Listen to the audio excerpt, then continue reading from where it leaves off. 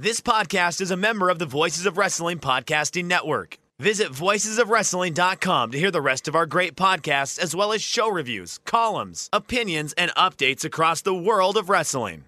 Very, very, very, Mickey, Mickey, Mickey, Pishy, Pishy!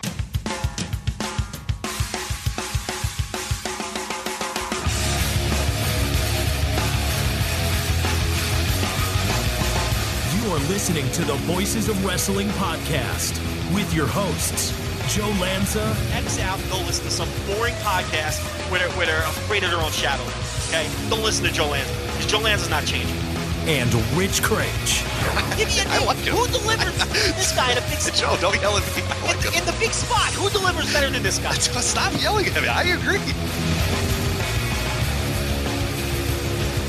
And we are live here on the Voices of Wrestling flagship podcast. I'm Rich Craich, alongside, as always, the king of banter, Mr. Joe Lanza. Joe, what's happening? How are you? I'm doing well, doing well. You had to do a feverish catch-up today to get everything watched. A weekend's worth of wrestling watched in, what, one afternoon, essentially? Yeah, because, you are just a piece of work. I mean, you think it's a bit and everything else. We're doing this on a Wednesday. I'm going to let everybody know why, okay? This guy is going on yet another vacation starting tomorrow. He just got out of Death Valley like 18 minutes ago, and now he's off on another vacation. I talked to the nurse. She says you're going to the Swiss Alps.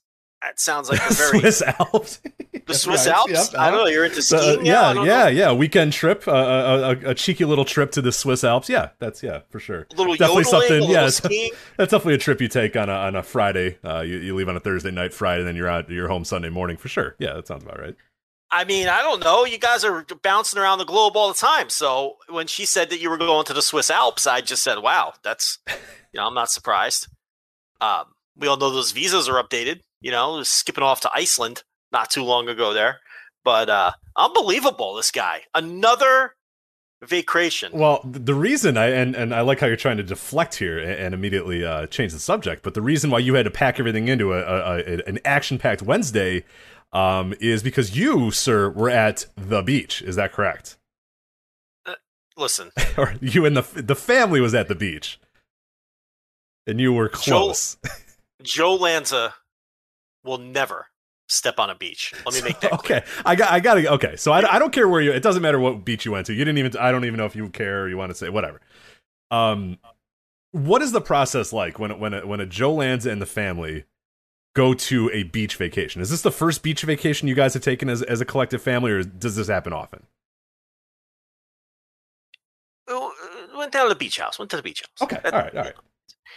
Look, this isn't about me. No, it is. Oh, it is indeed about you. Yes, no. Everybody knows about my weekend Swiss Alps trip, but so when you arrive now, do you drop them? Like, so you're at a beach house.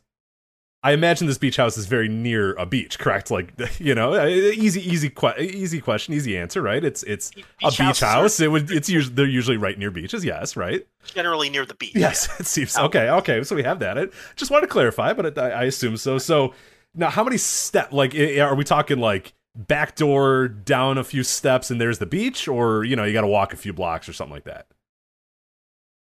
It's a walkable distance for adults. Okay. So walkable distance for adults. So okay, and then the real. Now I want to get to the crux of the situation here. Is you do not go to the beach. It's not a walkable distance for toddlers. It's a walkable distance for able-bodied adults. Got it. Okay. So you I imagine then, because Joe Lanza doesn't go to the beach, you at least drive them to the beach, right? Okay. So I just want to know how Joe goes to a beach. I want to know Joe goes to a beach in the process. First of all, Joe Lanza will never step on a beach again for as long as again. So was there a traumatic experience, or you're done with beaches? No, I've been to the beach when I was younger, and I hate the fucking beach. As has been discussed many times, the beach is my personal hell. If there is a God, and there is a heaven and hell and a purgatory and all that bullshit. If hell is like your personal hell, your personal idealized version of what the worst possible scenario for all of eternity could be, mine would be a sunny beach. I cannot stand the fucking beach. I hate everything about the beach. I detest the beach. I will never step foot on a beach again as long as I live.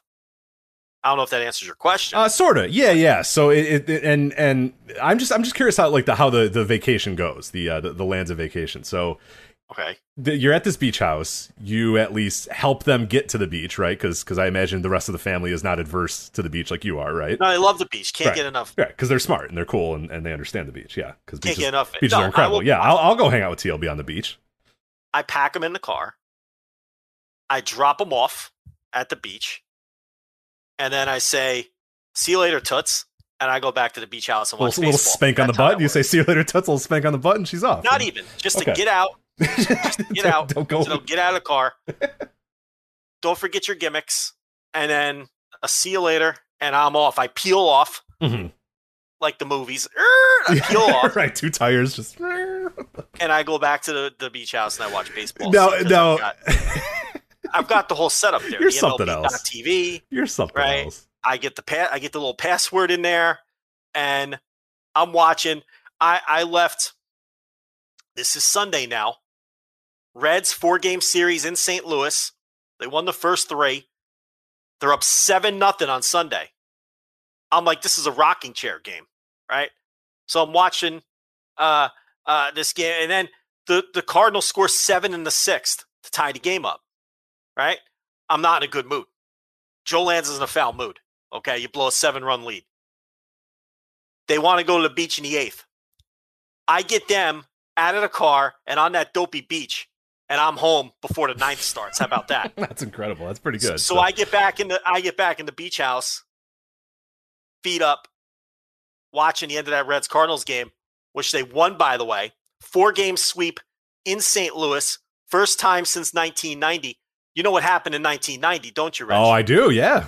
Won a little World Series, so there we go. Our World Series victory. Our 1919 World Series redemption. In my redemption world, it is Reds versus White Sox, with the White Sox coming out on top to redeem the Black Sox. But I'd be fine with either of us winning. That's okay. If the White Sox make it to the World Series and lose to the Reds, you tip your cap. That's okay. So 4-game sweep in St. Louis, enjoying myself, relaxing. Kicking back. Now, okay. Now, I'm just curious here. Now, are windows open? Are blinds open? Or is this like are you at a beach house that's just dark with the air conditioning running? This is a nice place. Okay, what do you think of me? I'm going to get a nice place, especially since I'm going to be spending most of my time in it. Right. So, right. This is a classy joint. Okay.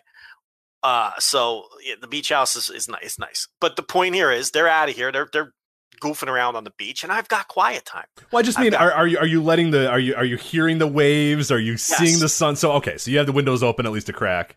Windows open. I enjoy the ambiance. Okay. I just want to make sure, because I have this idea that you're like, all right, let's get out of the car, and then you peel off, and then you jump into the house, and then you lock the door, you close the blinds, you turn the air conditioning on, and then you're just Joe Lanza, MLB TV Joe Lanza for the next 4 hours.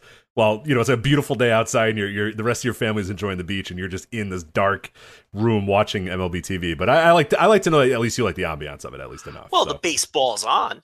And, constant background noise. The baseball is on. Got my feet up. Got the phone out. I'm owning some dopes on Twitter. I'm enjoying the ambiance. It's that doesn't sound as terrible. My idea was that you go to this beach house and then just close the blinds and close the windows and just don't want to be bothered at all. Listen, vacations are relaxation. I'm there to relax. Yeah, I'm fine with that. I'm fine with that. I mean, I love the beach. I'm pro beach, but at least if you're at least taking in the ambiance of it, I'll accept that. I'll accept that. Yeah. And, then I go pick them up. They're covered in sand. Sand all as one usually is when they go to the beach, yeah. Yeah, the disgusting sand all inside the vehicle. And then they come home. They're in the shower. They're washing off. They're miserable. They've been in the heat. I'm like, why do this awful activity? I enjoyed myself. I'm in here. Nice cool breeze. I'm enjoying a Reds win.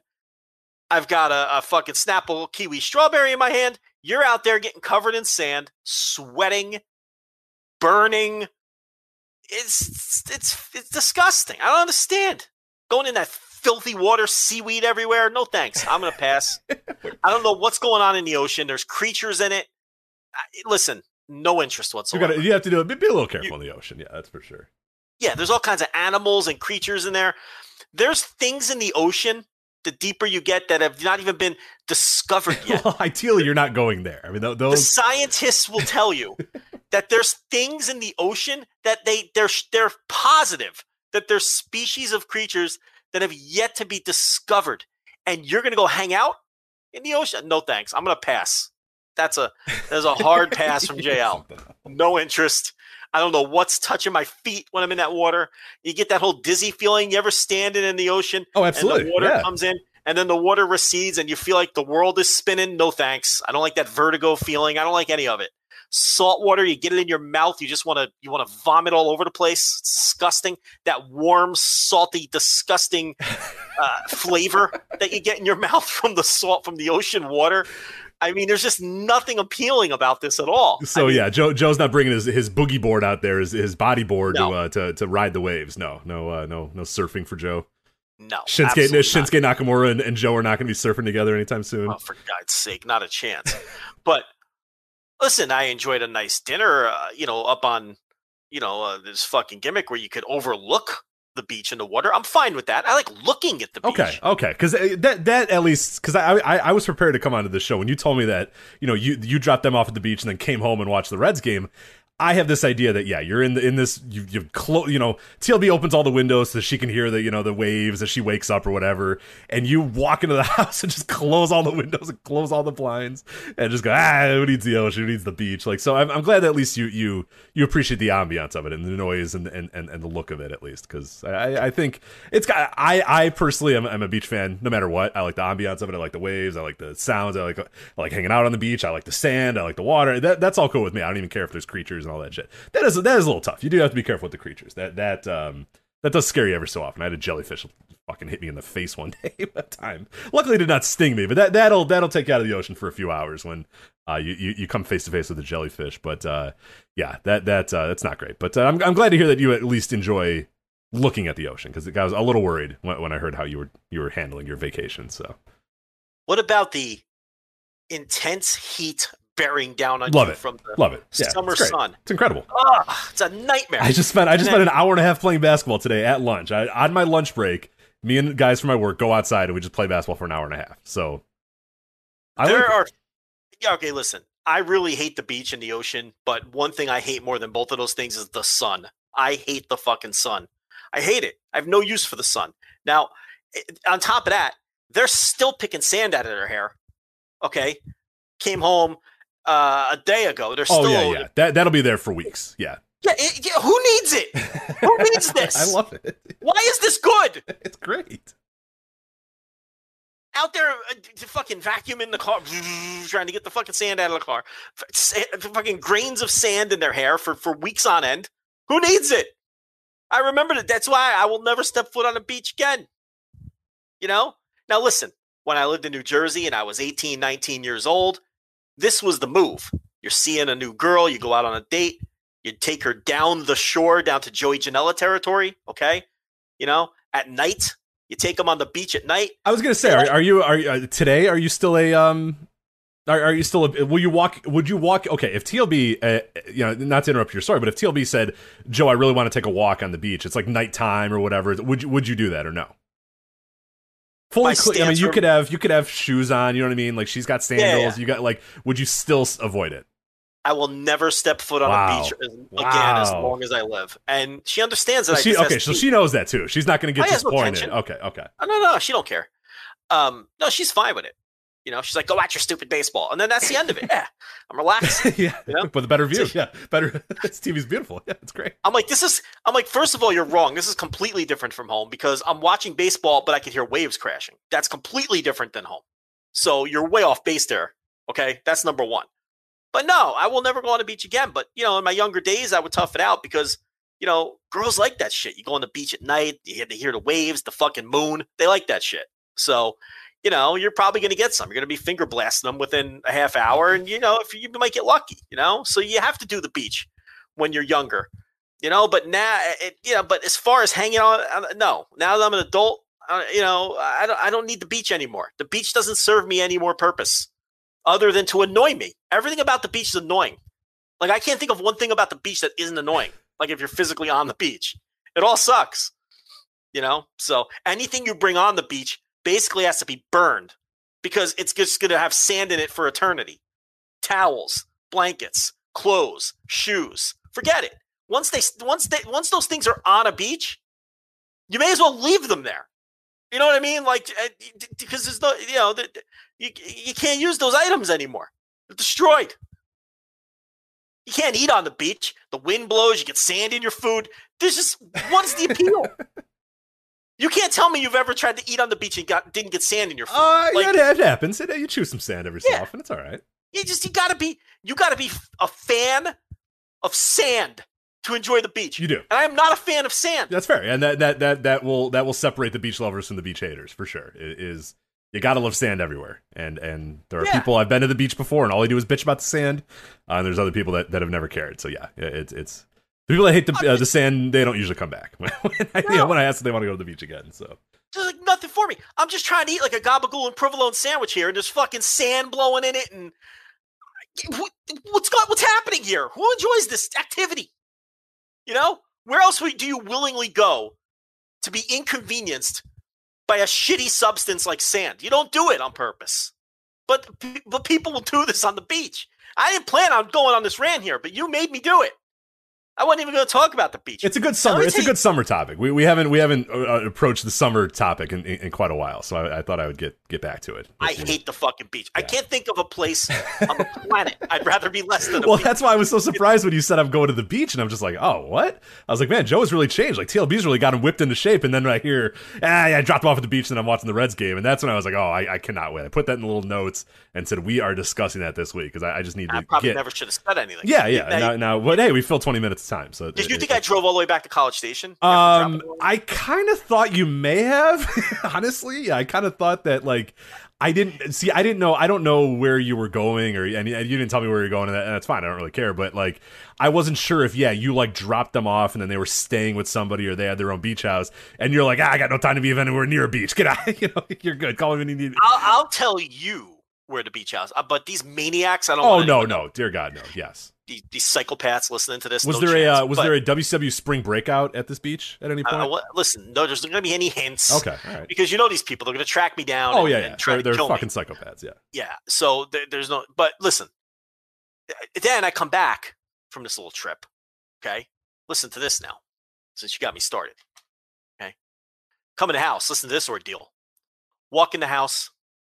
I'm like, something's off. It's fucking sweltering inside the house. I checked the thermostat. It's 87 degrees in the house. The air has been cranked the whole time because I want to come home to a nice 68-degree house. Okay? Air is cranked.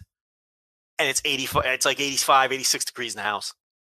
Air conditioner unit goes while we're at the trip. Wow. Then, while we're dealing with that, I go to unload my dishwasher because before we left, I slapped send on the dishwasher to do a load. I figured I'll unload it when we get back. I open up the dishwasher. All the dishes are dirty. I'm like, what's going on with it? The dishwasher is broken, and it never cleaned the load. And then I tried to start, and it won't start. So the dishwasher's broken when I come back. Oh, my God. See, this is what happens when you go to the beach. Yeah, that's what happens when you go to the beach. It's all beach karma. So I come back. The air conditioning unit is on the fucking fritz. The dishwasher's broken. It's an utter disaster. Sounds like we need some $10 subscribers. Patreon.com/voicesofwrestling. Absolutely. I'm counting the money I spent on the trip. I'm counting the money I got to spend on this air conditioning unit. The family is just, they cannot exist without this air. I mean, they are just, I'm like, you got to get out of here. You guys got to go somewhere. Go away. Go to a fucking Target. Buy some fans. Just get out of here. Because I can't listen to this until the sun goes down. It'll be a little cooler. Okay. So we call the gimmick. The gimmick comes over. He's like, I can't fix the gimmick because the gimmick's all frozen. So we got to let the gimmick thaw out before I can figure out what's going on with it. So I got to come back tomorrow. So everyone's like stripped down. We're trying to sleep naked. The windows are open, but the air outside is warm and disgusting. That doesn't worse. Help. There's nothing worse. It's impossible. Yeah, you don't sleep. You don't sleep at all. Everyone's waking up every 5 minutes. So, we get the guy here in the morning, and then he's able to fix it. So he gets that fixed. Still no dishwasher. So TLB's in the sink washing dishes like it's fucking the 1600s. She's got the gloves on. She's got the gloves on. I'm like, I can't. This is unacceptable. Yeah. She's like, this is ridiculous. I can't believe we're washing dishes by hand. I know. I'm not a wash dishes by hand person. I can't handle it. So we got to figure that out. So now we're looking at dishwashers online. The price of dishwashers have gone up. Yeah, the price of everything. Yeah, I was going to say now is a terrible time to have to buy anything. If you need a car part, an appliance, a car, like pretty much don't buy anything for the next, I don't know, year or so, because yeah, right now, not good at all. So I know my father-in-law is trying to buy a new washer. His washer just broke, and he was just like, "Yep, this is not going well." It's yeah. My mom has a car part that something got wrong, broke on her car. I forget what it was, transmission or something like that. And they're like, "Oh yeah, it's covered under warranty." And she's like, "All right, cool, yeah, sounds great." They're like, "Yeah, we should have the part in about I don't know 6 to 8 weeks or whatever." She's like, "Oh, okay, like so I just won't use my car for 6 to 8 weeks." And they're like, "Well, we don't have a part. What do you want us to do?" So it's just like, "Oh, all right, cool." So yeah. Don't need anything for a while. That's all I'll tell you. The last time I bought a dishwasher, they were like $200-$300. So I'm telling TLB, I'm like, don't worry about it. They're like $200-$300. We'll have one. We'll call up fucking Lowe's or something. Have one sent over. I think they even install it for you. So we go online to look at these fucking things. Bottom of the line is like $500 now. Bottom of the line. You can easily spend over $1,000 on a fucking dishwasher. I couldn't believe it.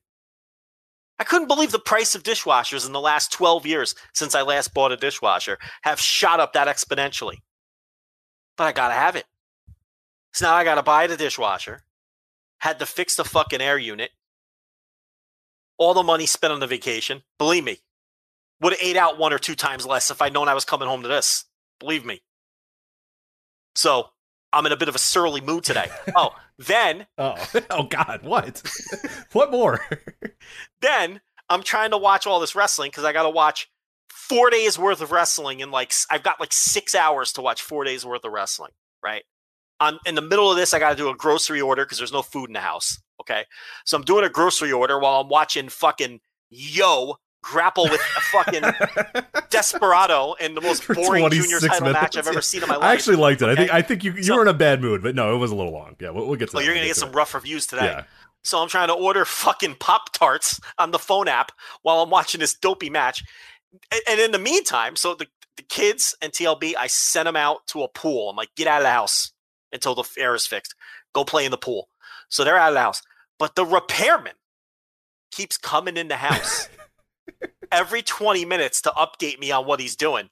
And he may as well be speaking a foreign fucking language. I don't know what he's saying. I don't care what he's saying. And all I can think in my head every time he comes in, he's going, well, we got to let that coil fall out. And then once we get that going, we'll get the fit. I'm like, dude, I don't fucking care. Just fix it. Fix it and hand me a bill. That's the only 2 times. I want to see you twice. I want to see you when you figure out what's wrong with it, and then I approve it. And then I want to see you when you hand me the bill. He's coming in the house every 20 minutes. So you see, it's kind of like your car.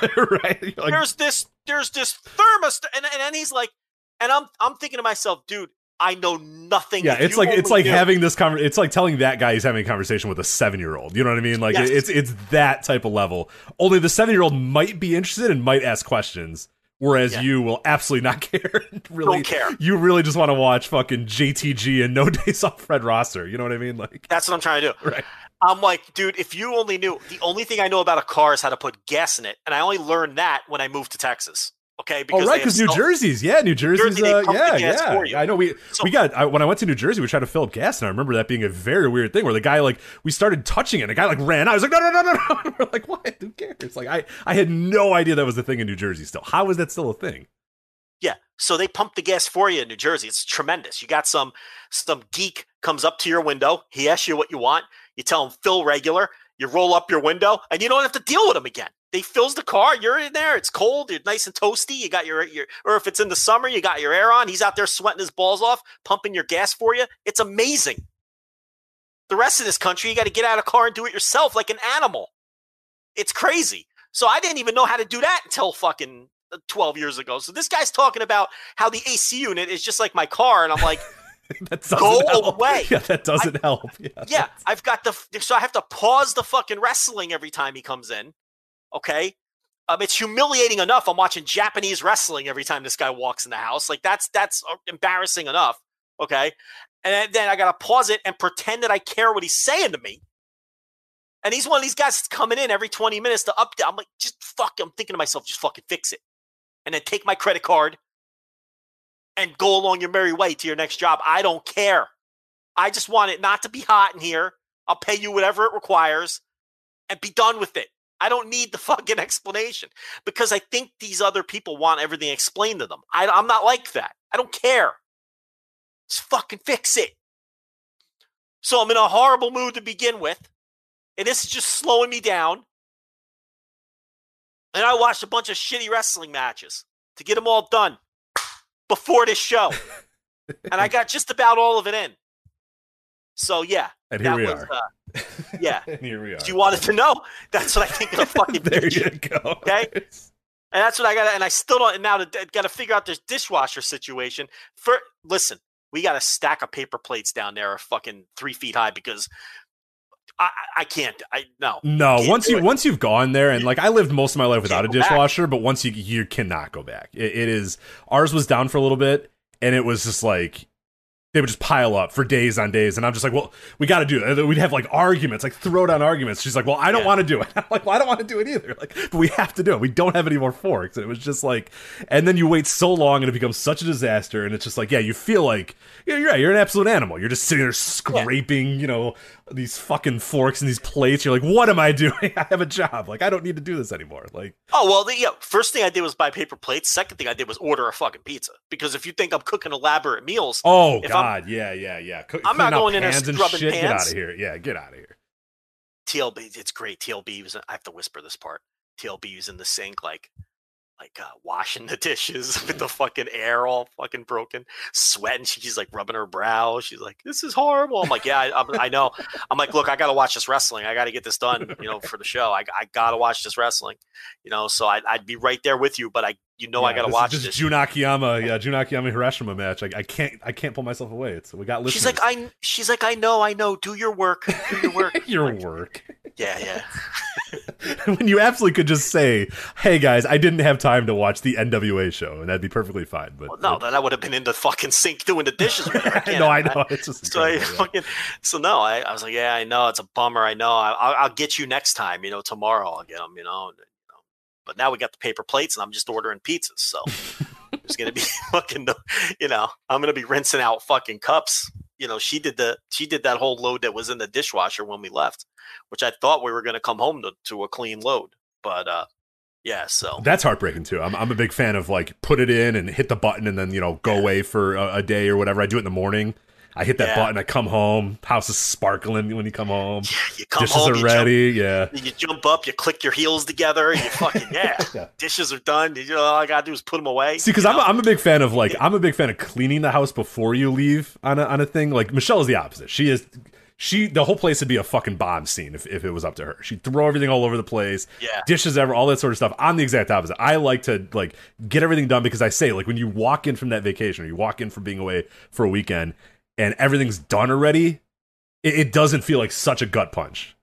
When you're away and then fuck, I got to do the dishes. Fuck, I got to do the laundry. Shit, I got to do. If you just have everything done before that, you get a bonus day basically. You come home and you're like, oh man, I got another few hours of vacation. This is good. This is just an extension of the vacation. But that was the plan. Yeah, didn't work out that way at all. Didn't work out.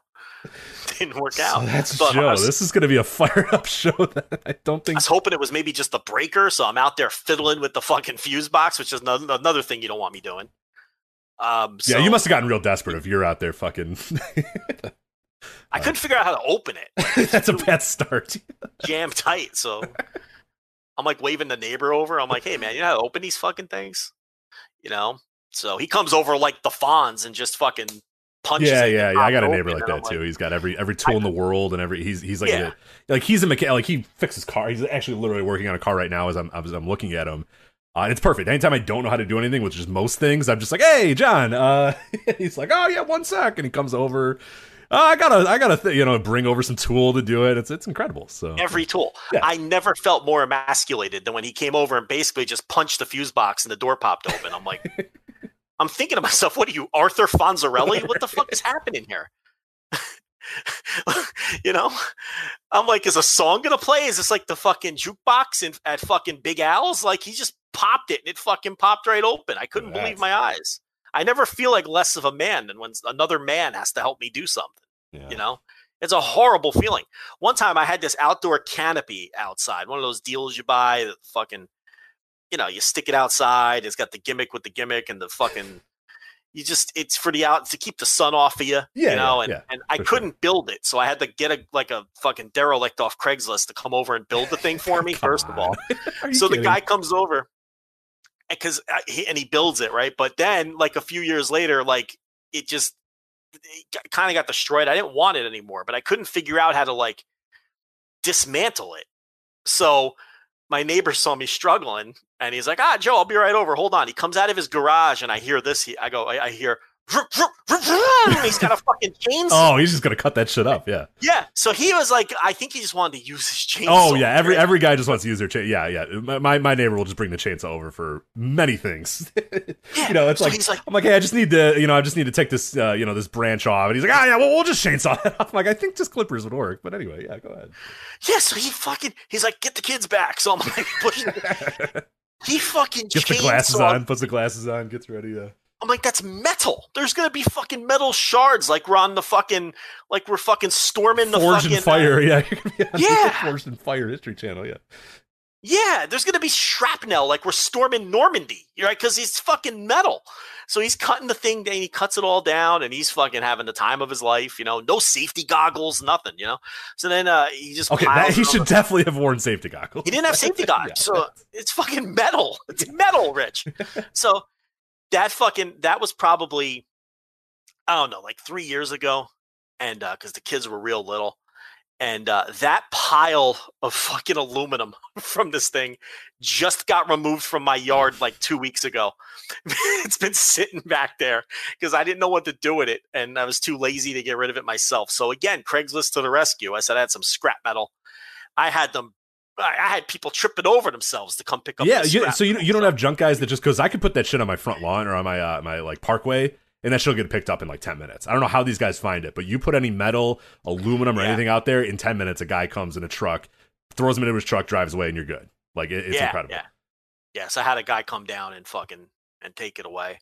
But yeah, that was in my yard for like 3-4 years. Pile of fucking aluminum that my neighbor chainsawed down.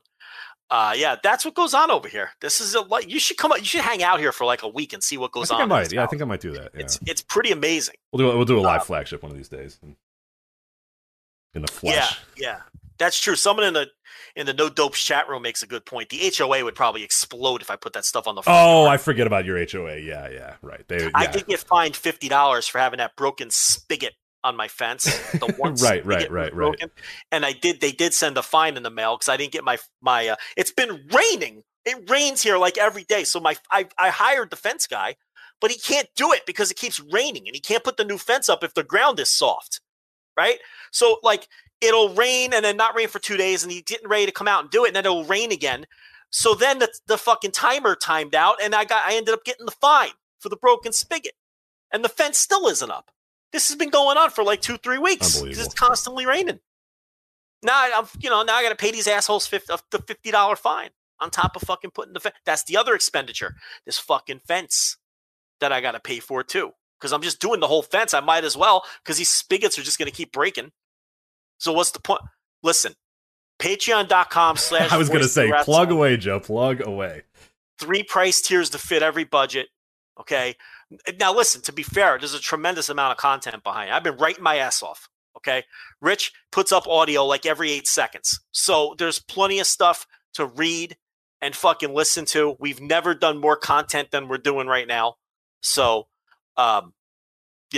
things aren't going well for me at the moment. So I'd appreciate a few subscriptions. How about that? There it is. That's me panhandling.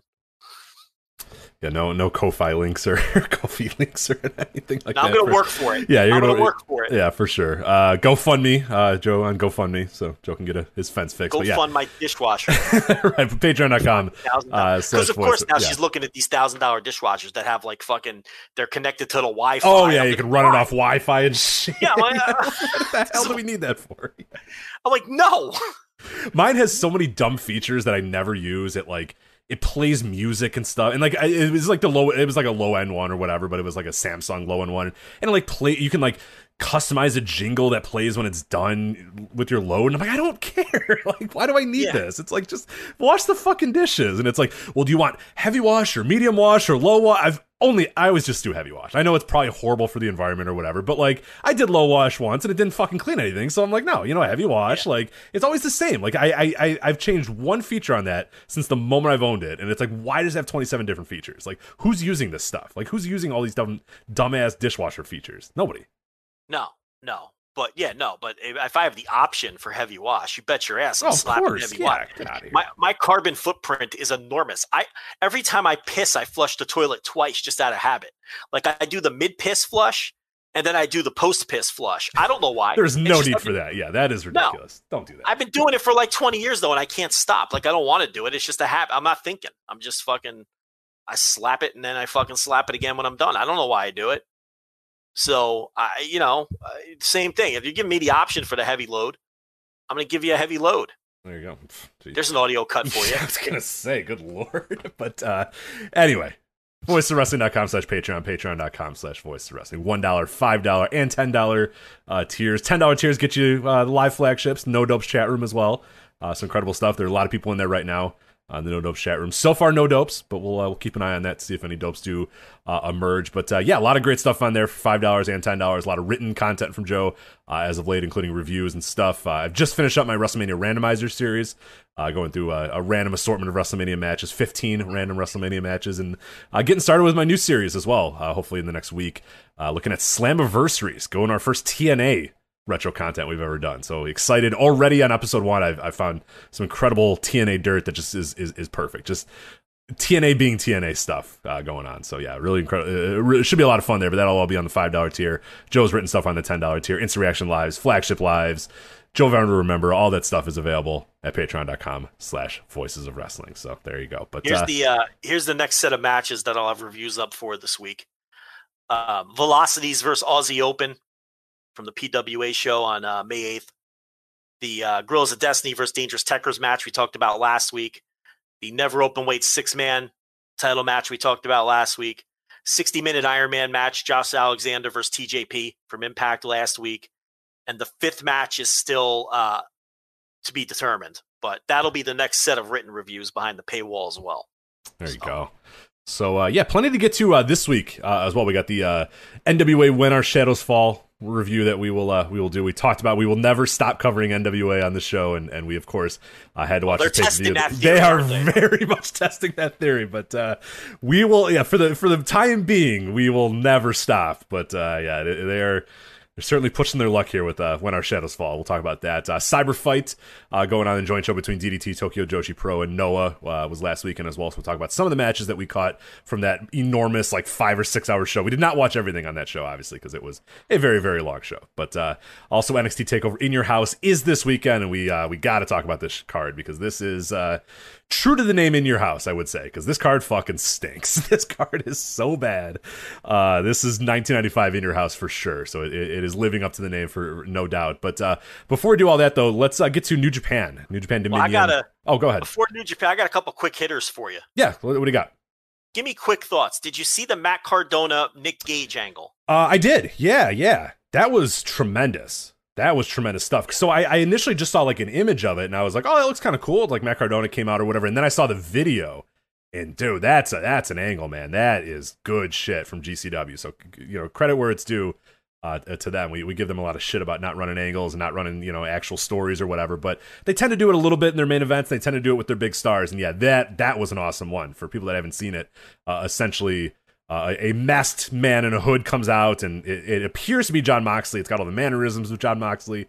He attacks Nick Gage. He gives him, the Death Rider or whatever, the double arm DDT. And everybody thinks it's Mox, and everyone's going crazy. And yeah, Mox. Then he takes the mask off, and it's Matt Cardona, and the crowd, like, initially half the crowd is like, oh, it's Mox, and they can't quite tell that it's Matt Cardona yet. And it's one of those cool moments where you could tell that, like, throughout the building, it was kind of like there was a group that immediately started booing, knowing it was Matt Cardona, the former Zack Ryder or whatever. And then little by little, like, everybody in the crowd was like, wait a minute, that's not Mox. Because they kind of, from far, they kind of do look alike. And he did such a good job of looking like Moxley and acting like Moxley that the people are still popping a little bit. And then they realize, oh, fuck, that's Matt Cardona. And he does a great job as well of just being an asshole heel and just flicking the fans off. And yeah, that's good shit, man. This is old school indie ECW Ring of Honor stuff where the guy from the big company comes in and starts attacking one of the indie guys, and that's no better guy than Nick Gage as well to get involved in that. So I'm into it. Great angle. I mean, incredible crowd pop. They wanted that man dead, and he's just doing such a good job with it because earlier that day on Twitter, someone asked him if he was going to be there, and he was like, "Nah, man, I'm at my home in Orlando. I got a woman in a string bikini that I'm staring at. I'm not going to some backyard wrestling show," because he's been doing this Twitter feud with Gage.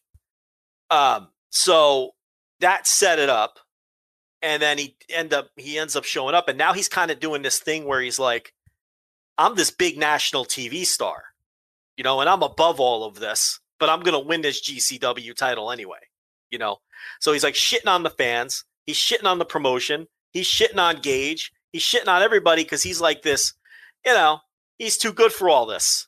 But it's also very self-aware because the whole rub there is he's Matt fucking Cardona. Yeah. Like he's Zack Ryder. But he's self-aware enough to understand that that's the heat. That this, prelim guy, this jabron from WWE claims that he's a bigger deal than these gritty homegrown GCW guys and their ultimate hero, Nick Gage. And it's just tremendous stuff. I mean, we pick on Game Changer a lot. They nailed this, and I'm very interested in the eventual match. Yeah, it's great stuff. And this is like the heel work that Cardona is doing is the heel work that you and I always say truly good heels do this work. There's this, there's been over the last 10 to 15 years the growing like just evil for the sake of evil heels, or heels that know they're evil and are just like, haha, I'm so evil. But what Cardona's doing is awesome because it's just like. Or heels that try to be cool. Right. He's not trying to be a cool heel. He's not an evil heel. He's just like, yeah, I'm fucking above all you jabrones. You know what I mean? Like I'm a big time star. I'm a fucking ex-WWE wrestler. Like I don't need this shit and I don't need you guys. And it's pretty cool. But he's like, the point too is like, yeah, that, yeah, fine. I'll come to your stupid company and win your stupid title to prove how dumb you guys all are. You know what I mean? Like, so right. That's it's just a really cool thing that there's the quote unquote self-awareness, but there's also the believability in that Mark Cardona thinks that he's, a certain level above those people. And then there's also the truth to it as well. It's like, he's not saying anything that's wrong. Like he was an ex-WWE guy and this is GCW. And, he comes into the ring and there's fucking glass everywhere. And he, his hand gets busted open as he does the Death Rider DDT. So the symbolism of is, that he is above this shit. And he's looking down at his hand and there's, glass in it. And he's like, what the fuck? Like, come on. Like, you guys are ridiculous. But hey, he's going to prove himself on that big stage and prove himself to GCW. So it's cool. I like that a lot. Heyman used to nail that thing a lot in ECW where like ex-WWE guys or ex-WCW guys would come in. Numerous guys would do that, dating back all the way to Mick Foley, coming in. As Cactus Jack and sort of saying, well, I'm from WCW in Atlanta and that sort of stuff. And then, eventually RVD doing it and many, many, many guys doing it in that company. And Ring of Honor did it from time to time as well pretty well. Obviously Gabe, from the Heyman tree was really good at kind of maximizing that. And anytime an ex-WWE guy would come into the company, they would usually be presented, unless they were, your Christians or guys like that, they were usually presented as, initially kind of heels because it was just like, yeah, I'm a big fish in a small pond, like type stuff. Zack Ryder's perfect because he's just such a right off the conveyor belt WWE guy. Yeah. Oh yeah. He's the perfect guy to choose for this. Right. He's like just fucking. You almost couldn't pick a better person. Right. He's got no cred. He's got no indie cred whatsoever. None. So it's almost perfect from that standpoint. And there is that added layer where it's one thing if Moxley comes into your company and goes after Nick Gage. It'd be one thing if it was Roman Reigns or something, But this is Zack Ryder. These fans are incensed. Yeah, woo guy is here. Like, fuck you. The woo guy. You know, because again, like, you nailed it. He just has no credibility with that kind of fan.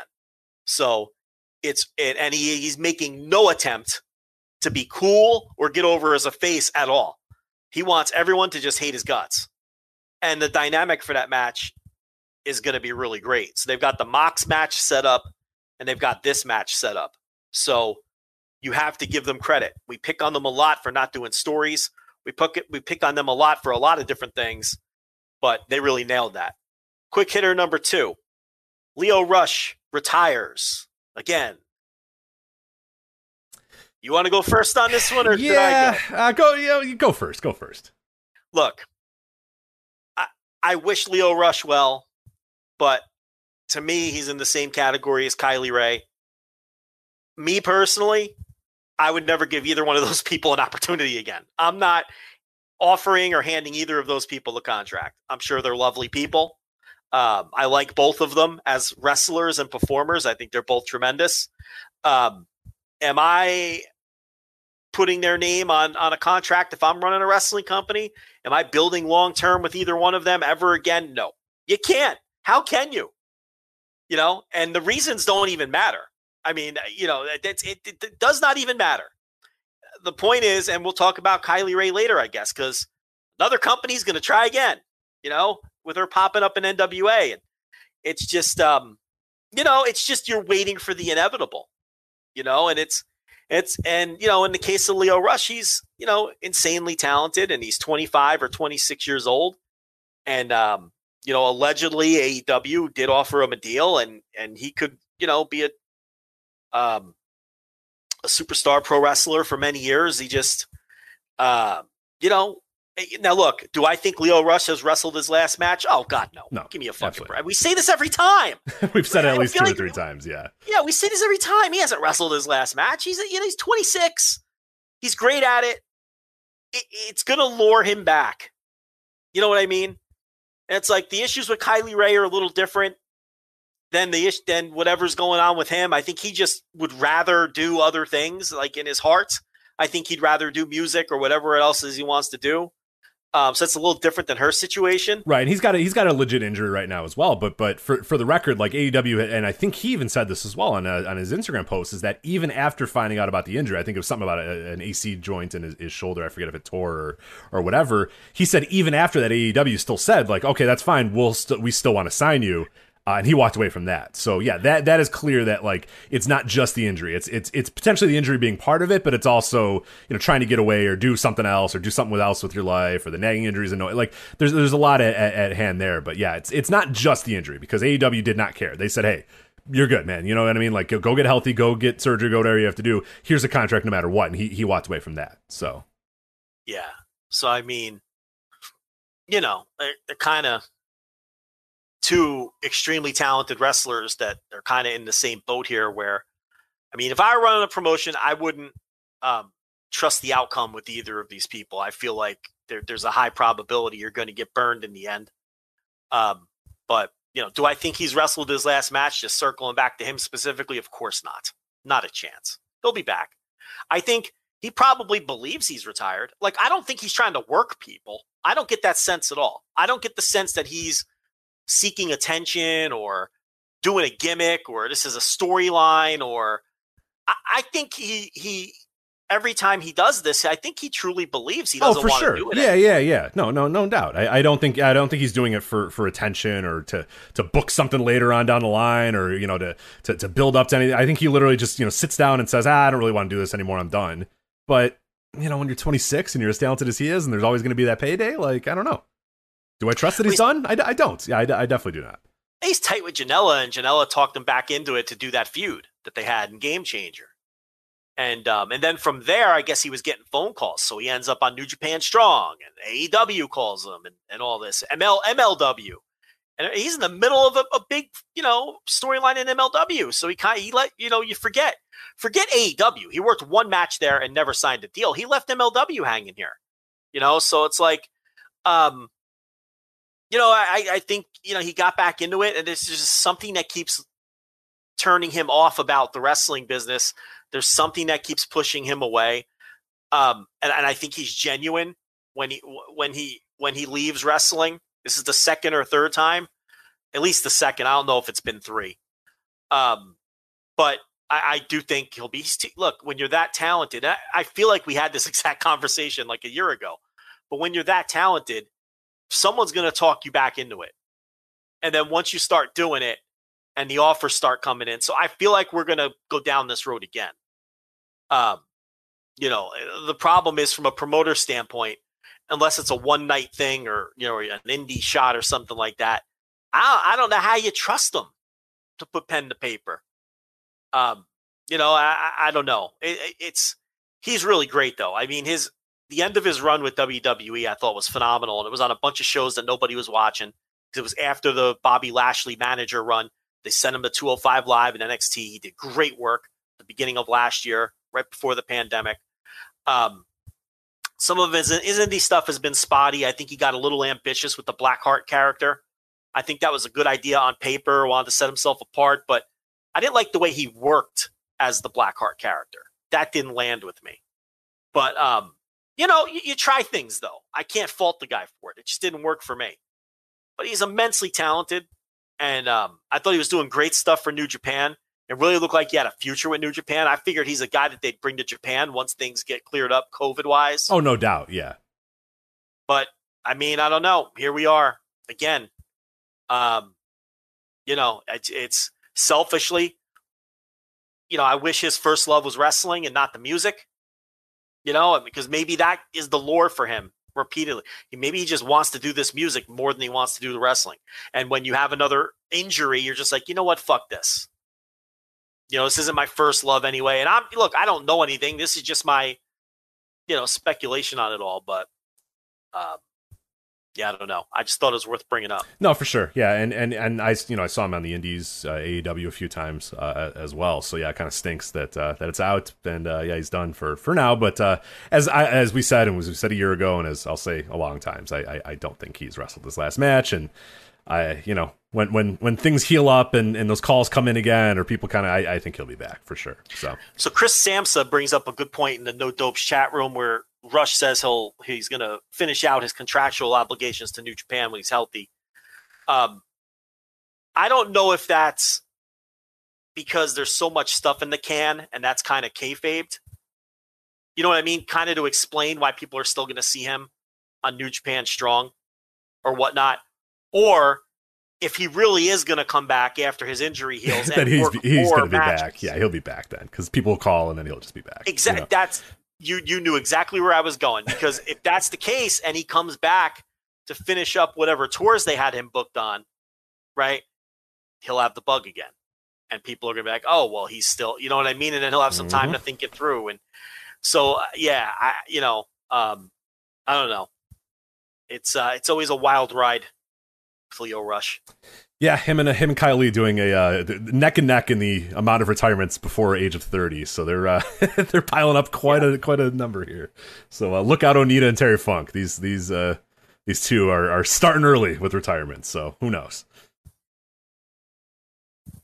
All right. Anything else? Any other quick hitters? Or is that? Nah, I just want to touch on those two. There you go. Quick. All right. So we'll get to New Japan here in a moment, but I do have to let everybody know that this episode of the Voice of Wrestling flagship podcast is sponsored by our friends at MyBookie, and we off air discussed the Logan Paul Floyd Mayweather thing last week, and thank God we didn't do a read that week where we tried to intensely break down that thing and all the bets and all the stuff that was going to go on there, because that was an absolute disaster. But hey, that's fine, because there is plenty of other stuff for you to bet on at MyBookie. Baseball and basketball seasons are still going strong. 400 potential games a month. Each and every one matter. And everyone can have some fun at mybookie.ag. Whether you're placing a wager on your favorite team, player, or just looking for some kicks, MyBookie gives you the best odds and tons of options to make all of your favorite sports a hell of a lot more exciting. You can bet on MLB and basketball. That's something that Joe and I are near and dear to our hearts. I said that this year's NBA playoffs were going to be wild, that there was going to be upsets, that anything's up for grabs. I mean, we're going to get a new world champion. We're going to get a champion that hasn't won at least since 1983, I think, is the most recent one with the Philadelphia 76ers. So we're going to get, five of the, or half the teams left have never even won a championship in their entire careers or their entire franchise's history. So there's a lot of really cool stuff going on in the NBA playoffs, and baseball betting is still, going strong. Plenty of stuff that you can do in MLB as we're just getting into the swing of the season here over the next few months. But take advantage of odds, as we said, on the NBA playoffs, MLB, anything going up there. Or you can hit up the MyBookie Casino for the full-fledged experience where weekly blackjack tournaments give you and your friends a crack at prize pools up to $50,000 on those blackjack tournaments. Sounds good to me. So go to mybookie.ag, sign up now, and use our promo code VOICES to get your first deposit matched up to $1,000. So we've explained this at times, but if you don't get it, they're going to match your first deposit up to $1,000. So if you put $500 in, they're going to give you $500 free dollars. They're just going to give $500. There it is. It's yours to play with.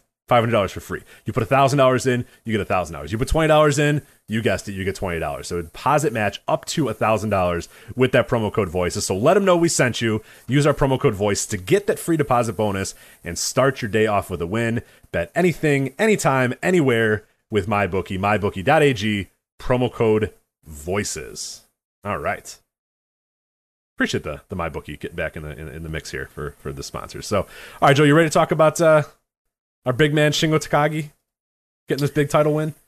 Yeah, I think Lamar Odom versus Aaron Carter's this weekend, isn't it? was that in the same thing as the, or is that a Triller thing? I am unaware of the gimmick boxing schedules these days. So I thought Lamar Odom versus Aaron Carter was this week. I could be wrong. Oh, because it was who was last week? It was like Ocho Cinco versus whoever the fuck.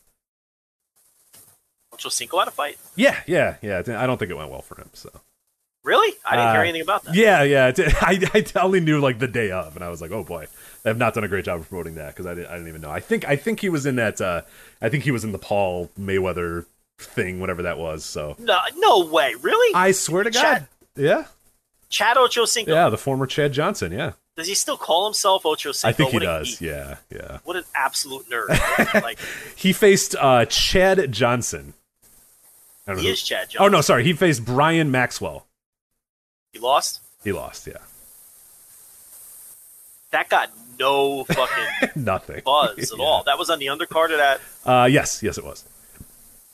Lamar Odom, Aaron Carter's on June 22nd. Okay. Yeah. So we got a little bit. Is that one of those Triller deals? I don't know. It just says possible future fight, June 22nd, Lamar Odom versus Aaron Carter. Joe, I hate to tell you, your mic is a little scratchy. Oh God. Oh, dear God.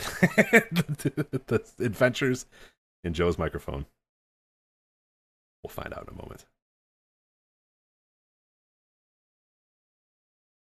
Give him a second, but anyway. Not going to ask questions again. Last time I did that, you guys had some terrible questions. So we'll just, I'll just get ready here with the Shingo Takagi title win. Just set up Shingo. Okay, you ready? Yeah, we're good. Are you good? Are you all right on your end? I just want to make sure. Should be good. You're good? You sound great. Yeah. Sound great. Anyway, all right. New Japan Dominion. 6-6 happened on 6-7. That's fine. It's all good. Things happen. We'll talk about the entire show, but I do want to start out, obviously, with the main event. Match we absolutely have to talk about in a moment. We have to absolutely talk about. Yes, it's this dumb new title, and yes, the lineages are kind of the same, but they're not really, or yada yada, whatever. All that matters at the end of the day, Shingo Takagi defeats Kazuchika Okada 36 minutes to win the vacant world title. Shingo Takagi, no matter what the title's called or whatever it is, Shingo Takagi is your main champion in New Japan Pro Wrestling. You and I think you said 0 chance. I think I said like 10%. Like neither of us were confident that they were going to go with Shingo whatsoever. No matter what percentages or odds we gave, neither of us were confident they were going to go with Shingo. Neither of us thought it was going to happen, and it happened. What did you think when you saw the news, and what did you think of when you saw the moment happen? And then we'll kind of talk about the match here in a bit. But let's first talk about just the moment of Shingo getting that win. Did you ever think that would happen? And did you ever see it coming when Shingo debuted in New Japan Pro Wrestling? Well, I was stunned. I mean, obviously, I gave him 0% chance to win the match. I didn't think they'd do it here. I really thought he was just an emergency replacement in this spot so they can get it to Okada. And we talked about last week, the only real credible guy they had that they could put in there with Okada. Look, when he came to New Japan, we both said that this guy's ceiling was IWGP champion, top star, and Tokyo Dome main eventer. That was his ceiling. But we were both skeptical that they'd ever allow him to get to that point. Not being homegrown, maybe the third or fourth guy in his own unit in terms of heavyweights, age, already pushing 40 when they brought him in. A lot of things working against him. And the way that he was booked for the first couple of years where, he was booked he got some booking respect, but he didn't look like he was on a trajectory to be one of the top guys in the company. And we had been lamenting that for years because we really felt this could be a money-drawing top star.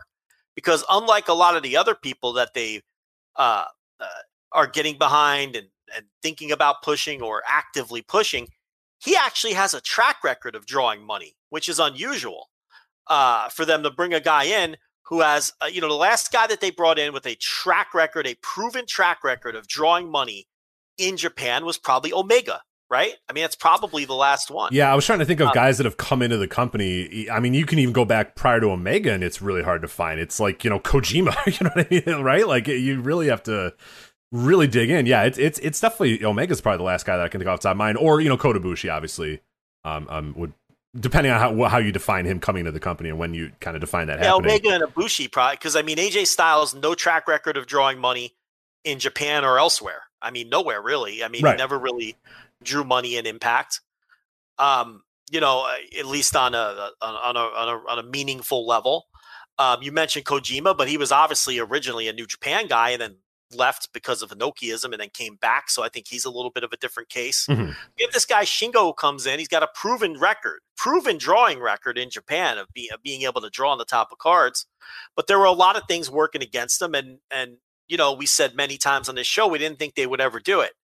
As I've been talking about over the last few months, my opinion on that changed with the Will Ospreay feud because it just looked like the kind of booking that they do to set somebody up.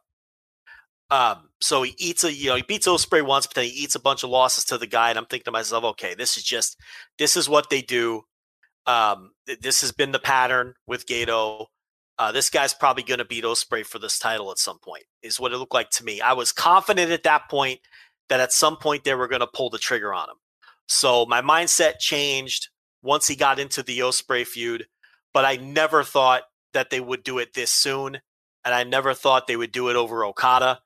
Now, maybe they didn't plan to do it over Okada. Maybe Ospreay would have beaten Okada in the Dome and stayed a couple more days and then lost to Shingo. It sure seems like Ospreay was leaving after the Okada match. That seems to be every indication, but who knows? Maybe they just changed their minds once the Ospreay thing happened and said, well, let's just, put it on Shingo now. I don't know. But the bottom line is I never thought that they would put the title on him this soon, and I never thought that they would do it in this spot. I'm glad that they did. He more than deserves it. He has more than earned it. I still believe he's a potential, but he is a top guy in the company now. I mean, yeah, we're there. I mean, we're fucking there. Today's the day. It's there. And moving forward from there as well, I think that he can be a top guy. It's really a shame that this was the year where Kota Ibushi and Will Ospreay and Shingo all got their massive elevations under these circumstances. It really is a shame because this was, as I've written about a million times in the book Behind the Paywall, was really the beginning of a new era for New Japan. The last 18 to 24 months or so. And this year was really a pivotal year for that. And they went all the way with these three guys who are going to be part of that next wave of people expected to headline and draw moving forward. And all three of their elevations just totally got fucked by COVID and partial crowds and clap crowds. And none of their title reigns are going to feel as hot as they should as a result. And it's a bad break for the company. It's a bad break for these three guys. And it's like you can't stall and hold off forever because when will things be back to normal? Nobody knows, especially in Japan where somehow they were ahead of the curve, and now they're like behind the rest of the world in terms of getting better.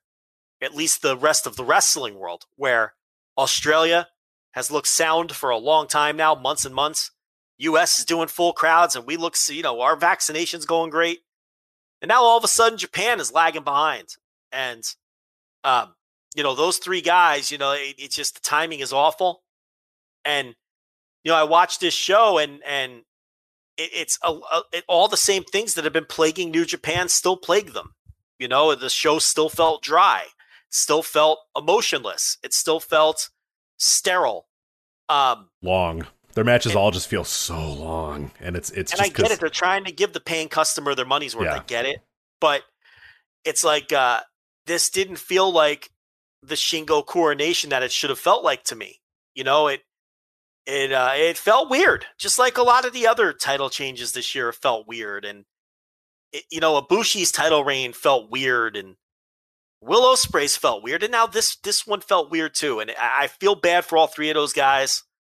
And I feel bad for the company because I really think this year in New Japan would have been incredible with Kota Ibushi, Will Ospreay, and Shingo being elevated like this, with Naito out of the way, with Jay White out of the way, with Okada out of the way.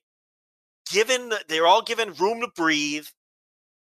The crowd reactions to these guys, and it just would have been such a great year, and it was taken from them, and it was taken from us, and it sucks because honestly, it's the complete opposite. It hasn't been a great year in New Japan. There have been some great matches, despite the sterile environments, but the Kota Ibushi title reign did not go well. The Will Ospreay title win and short reign had some great matches, but you had the awkward B. Priestley angle, and then you had Will Ospreay abandoning the title. And now this Shingo beats Okada. And quite honestly, I didn't even think it was a great match, but I guess that's our next topic after you speak on this a bit. I didn't think it was a great match, and I thought the title win didn't come off like the great coronation it should have, and it just sucks. It sucks for all three guys. It sucks for the company. And most importantly to me, because I'm fan first, it sucks for us, the fans, that we were robbed of these great moments and these great title reigns and these great elevations, because you can't rebottle that. No. And that's, I think that's something that I'll always remember about this year. And you brought it up perfectly. Like, the Kota Ibushi thing seems so long ago, doesn't it? Like Kota Ibushi winning at Wrestle Kingdom and winning both the titles, that seems like a century ago. Where it's June. It was 6 months ago. You know what I mean? And it feels like so long ago. And it feels like such a blip. And it feels like so forgotten and so not important and so not focused on. And this Will one, I don't know. I mean, from distance, the Will one might just be, we might always talk about it because of him, abandoning the title or vacating the title or whatever. So that one might always be remembered as well. But yeah, we have two, first-time title reigns from two tremendous pro wrestlers, guys that you and I both love. Many people listen to the show. Most people listening to the show love, their in-ring work, all that sort. These are two guys that have been carefully elevated for years and years and years and carefully brought up through the company or whatever. And both those guys' title reigns are just going to be the footnotes and afterthoughts when it's all said and done. And that sucks because, like you said, those first times is so important. And that is a big reason why I did not think they were going to go with Shingo on this night, because it's like, all right, look, you've done two title reigns already this year of first-time guys that you've elevated, and neither has gone particularly well. The Kota one was a disaster on many levels. The Will one also, had some good matches, but also I would largely consider a disaster as well. So, go with the safe pick. Go with Okada. Tread water for as long as you can, and then when you're ready for Shingo next year, and you hope and pray and fingers crossed that things are back to normal, that's when then you elevate him, because you've already elevated two guys this entire year. Do I blame them for saying, hey, we don't know when things are going to get back to normal. We don't know when things are going to get back on track. We need some juice. We need to do something interesting. Let's just go with Shingo. I can't blame them for that thought, but to me, it did feel a little, I don't want to say deflating, because it was a really cool moment, and I'm glad he got there, and I'm obviously a lifelong Shingo fan, so it's just incredible to see it. But it did just feel like, another one of these this year, and it's I don't know. At the end of the year, and maybe we'll see. Maybe Shingo goes on and has an incredible reign, and we look like idiots, and he has a great run, and he brings life back to the company, and he's out there and he holds the title for a year and a half. Or it could be incredible. It could be the beginning of an incredible title reign. But right now, I don't know the correct terminology, but it just doesn't. it doesn't feel the way I wanted it to feel. And the Will one didn't feel that way either. I mean, the Will one absolutely did not feel that way either, because it came right after the B Priestley thing, which was a stupid angle on all fronts. And then when he won it, it was just like, God, it was just like annoying, and everybody was arguing and being idiots about it, and on both sides. And it was just like, it was so deflating. And now, you know, the Shingo one has been cool because people have kind of rallied together. And I think most people that watch New Japan are like in favor of this and in favor of Shingo winning and hoping that he kind of gets things back on track and that he's a good champion and whatnot. So it's cool from that aspect, but it does, I don't know, it does feel like something is missing from this and from New Japan still. But for the first time in a long time, I was actually somewhat excited about talking New Japan on this show, at least because we have this news of Shingo winning and at least the hope that he goes on a relatively long run here and has a really, really good run. Because, I mean, he's been an incredible wrestler this year. I mean, I think he's no doubt the wrestler of the year, no doubt the most outstanding. I think that the most outstanding, 100%.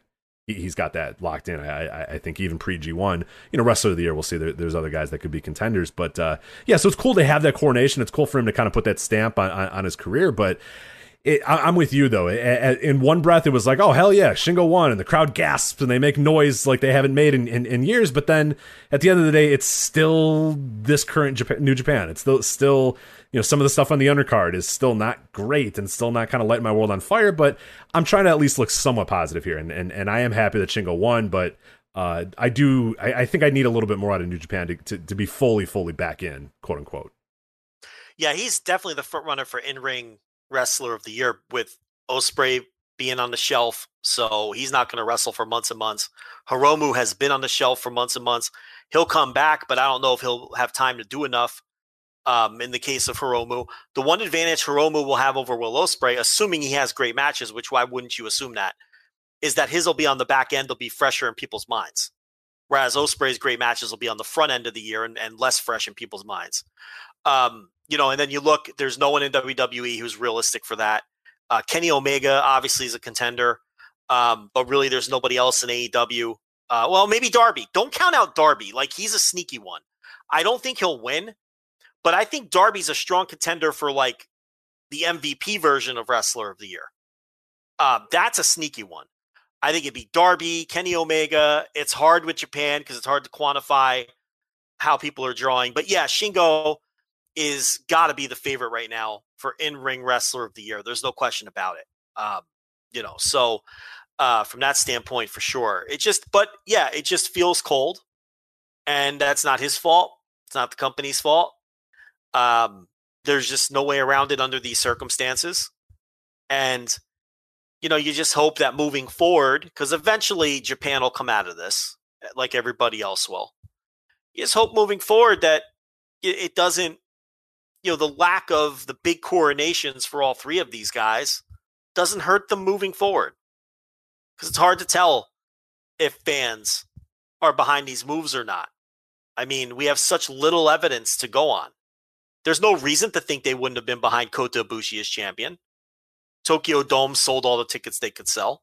There's no reason to think they wouldn't have been behind Will Ospreay. He's always been a very popular foreigner. And, you know, his one title defense with Shingo sold out, quote unquote, instantly. But there's only so much stock you can put in that. And Shingo, it remains to be seen. And not just those three, but remember, this is year 2 of this now. Don't forget, Tetsuya Naito's big coronation, a month later, his title reign is ruined with COVID.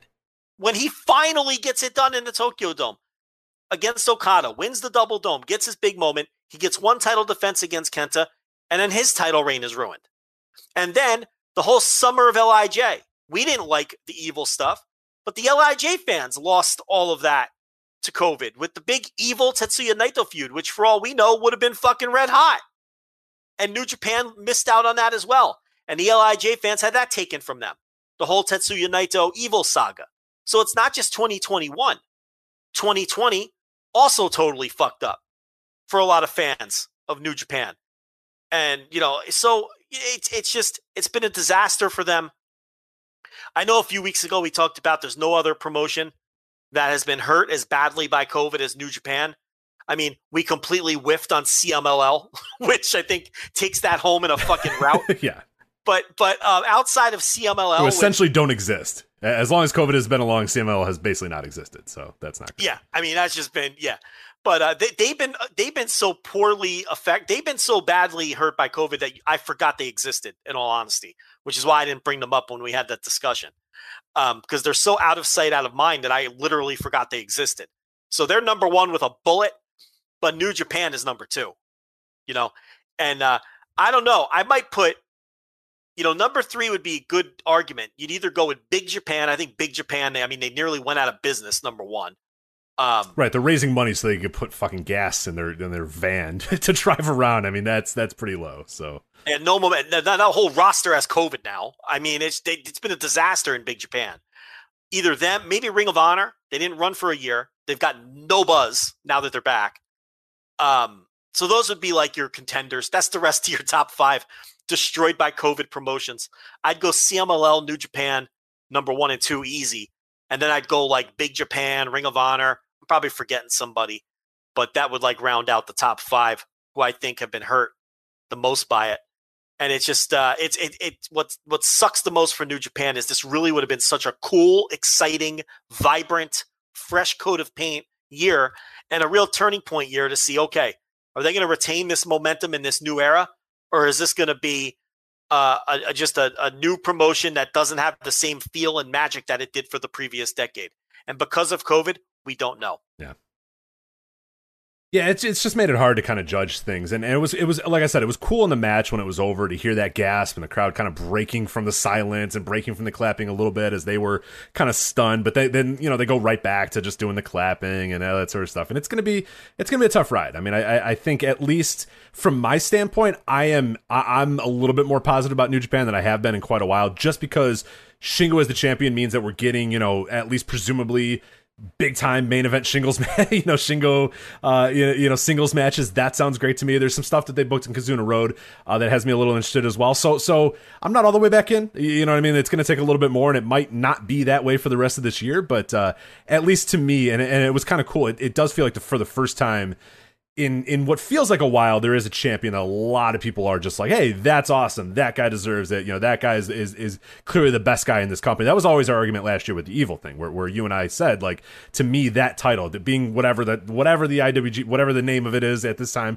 or whatever, being the top champion in Japan, that means you're one of the best guys. You're not the best guy in that company. It never felt like Evil was that for us, and that was always kind of a thing that sucked, and has taken a while to kind of get that thing back. But I think with Shingo there, he to me does feel like one of the top guys in that company, and does feel like one of the best wrestlers in that company, and does feel like one of the more important guys in that company. So it, for the first time in a long time, does feel like we have that guy. And for whatever reason, I mean, for Will, there was always, there's always going to be Will stuff. There's always going to be this Will annoying stuff, and him winning the title immediately after the B thing did not help at all. And Kota Ibushi was just like a complete afterthought, which sucks because it was like the parade. It was a great moment when he won it, and then within a month, he was doing just the worst shit ever with this title. It made no sense at all, and he feels like a complete afterthought, even though he probably fit all that criteria that I was talking about where Shingo fit. But no, I mean, I'm excited for Shingo doing it, and I'm excited to see what matches we have here. But yeah, it will, cautiously optimistic, I think, is probably the best way I can say about New Japan right now. So, and they're set up pretty well for when Ospreay comes back. Oh, they're great, yeah. Because in kayfabe, he's got Shingo's number. Like, he just owns Shingo in kayfabe. And he's already cutting Twitter promos, calling Shingo an interim champ. That right. stuff's He's so all good. the way back in. He's all the way back in, Yeah. by the way, if you don't think he's already back. It's pretty obvious at this point that our reporting was accurate all along. Oh, who would have thought? I thought he was going to NXT UK, but that's all right. But, the interim champ stuff I think is great because he really has owned Shingo. So that's the perfect heel thing to say. Like, you're not the real champ. You're keeping my belt warm, But on the other hand, Okada has owned him. So you have a lot of ways to go with Will Ospreay when he comes back. He feels like he's superior to Shingo and he wants to take that title, his title back. Perfect story. But then there's that cloud hanging over Ospreay at all times of he feels inferior to Okada. So when he comes back, they're set up nicely. And it's looking more and more. I know this is you can all blame me if I jinx this. Blame me on what I'm about to say. But it's looking more and more like the Evil thing was just intended to be a hot summer program for Naito. I really don't think they see him at that level. No, I have that exact note in my, because as we're going to talk about stuff going on in Kizuna Road, I mean, the level at which Evil is in this company and even in his own unit, I think is very telling to me. Yeah. Now it's dangerous to say that. Yeah. Oh yeah. Because they could just be keeping him out of things for now, and for all I know, he might be the guy that beats Shingo now because we said it.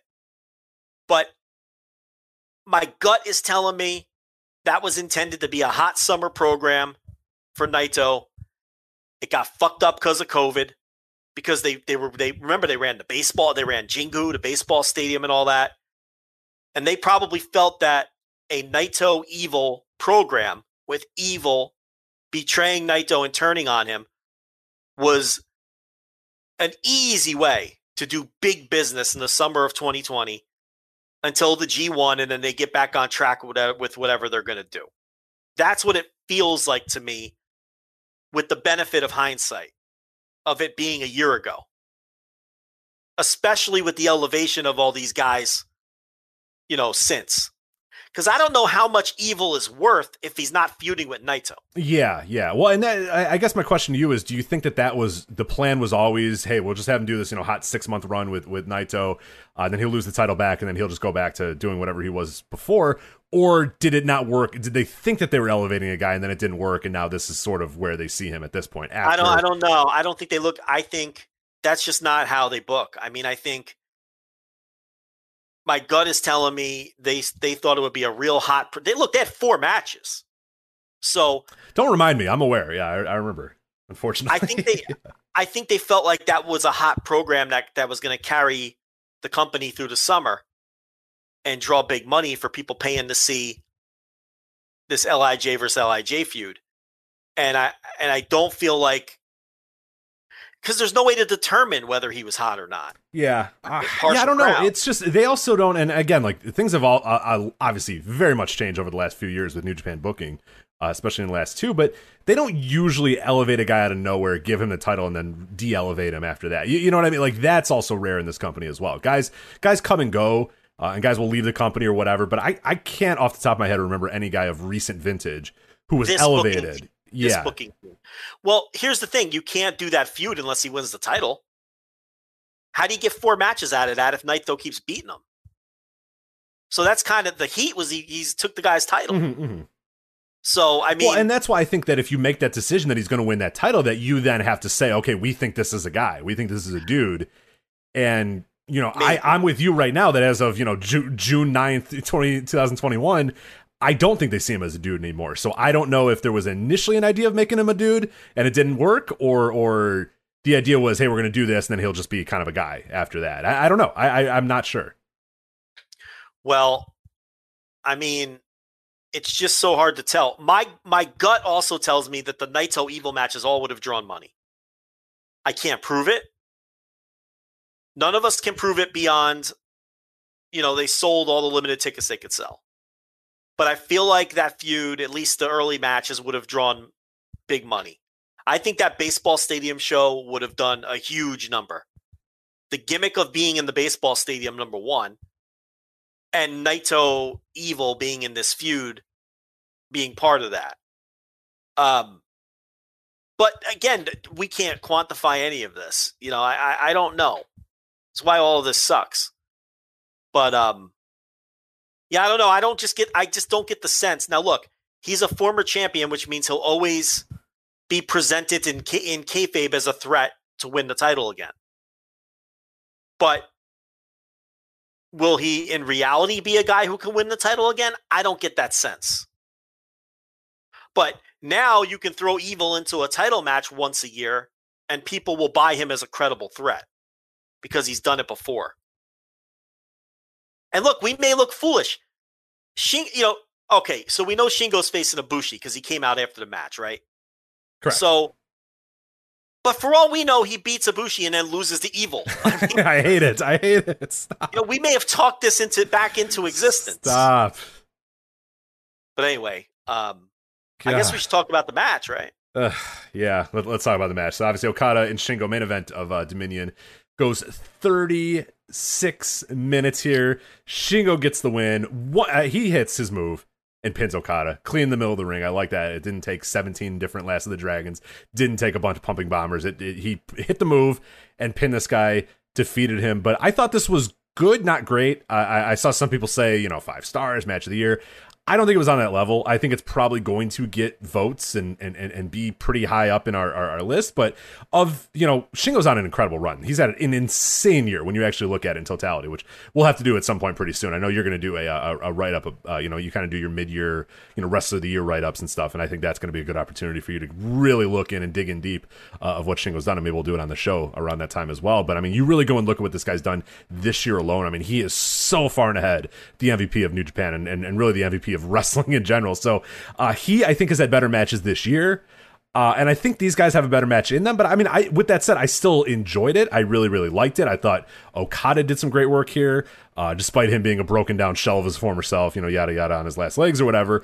Anytime there's a big time match, he goes out there and has 40 minutes of decent performances.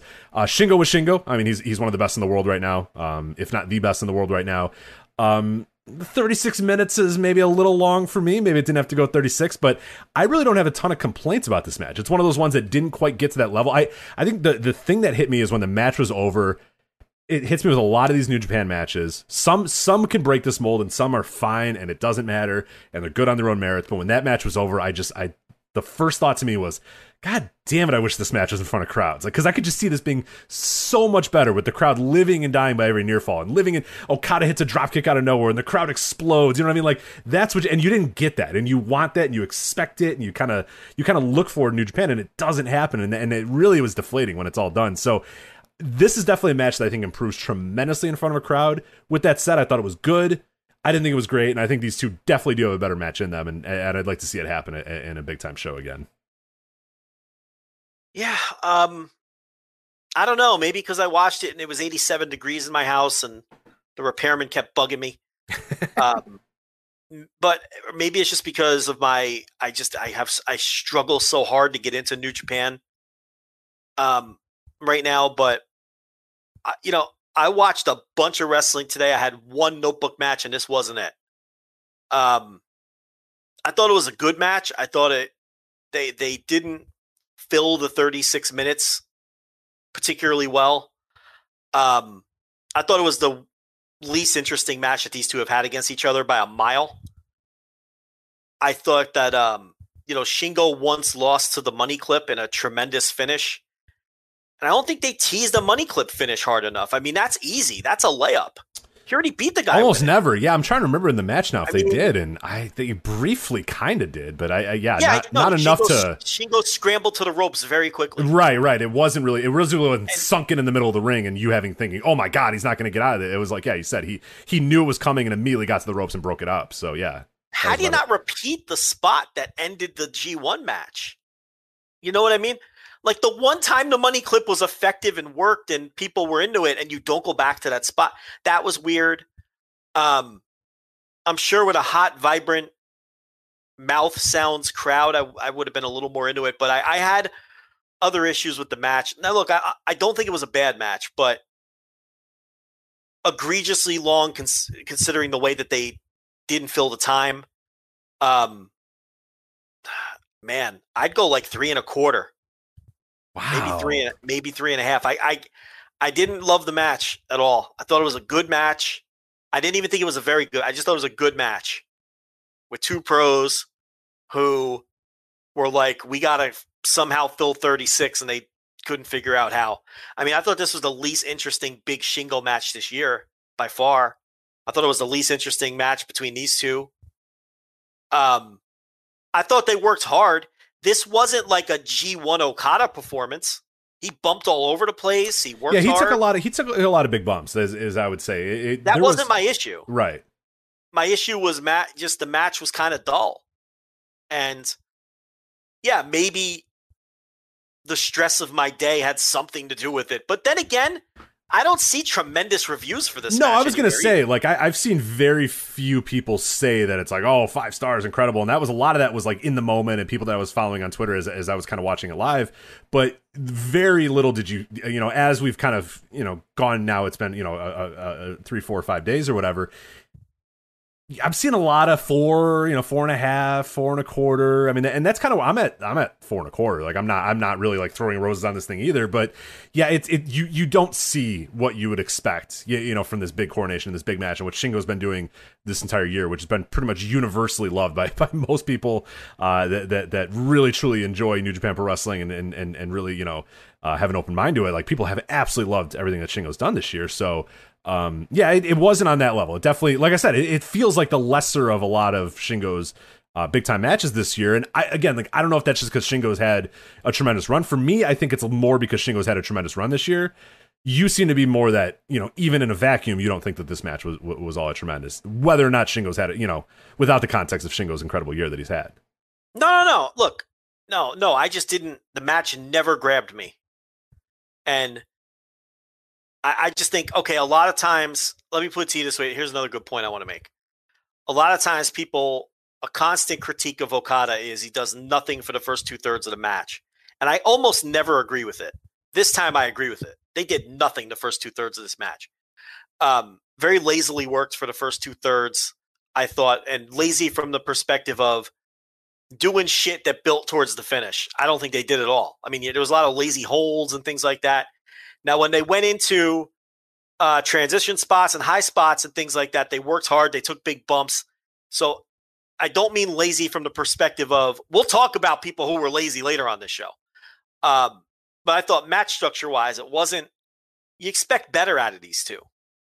I don't know. I just didn't love the match. I don't know how else to put it. I thought it was a nice little 3.5-star world title match that greatly underwhelmed to my expectations. I guess I'll wrap it up with that. There you go. So there we got Shingo and Okada. As we said, Kota Ibushi comes down after, challenges Shingo. So that match presumably happening at some point very soon. I don't know if they made it official or the date. I maybe they did, and I don't even know. But anyway, that's I always kind of thought that was going to be the feud a long time ago as well, because if you remember, Kota Ibushi was doing commentary for a bunch of shows, and Shingo would come down and talk shit to him, and they felt like that was the way they were going to go. And then they obviously went in the Will direction as well. But now we are getting to the Kota Shingo match.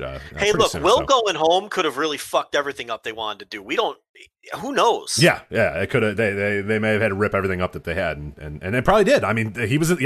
I'm sure. I mean, he was the fucking champion when he left. I'm sure he was in the mix for something. And if presumably he's not back by G1. I mean, you got to rip the whole G1 up too. I mean, that just changes everything up to Wrestle Kingdom. Yeah, so, whatever you had planned for that. Yeah, whatever big outcomes that Ospreay's matches, that his important matches were going to have to lead to other things, you have to throw them out the window. Yeah, it's a total mess. He'll probably come back before he should, just knowing his mindset. The next big thing to see is the next time Rev Pro runs a show, because allegedly he's going to make a statement.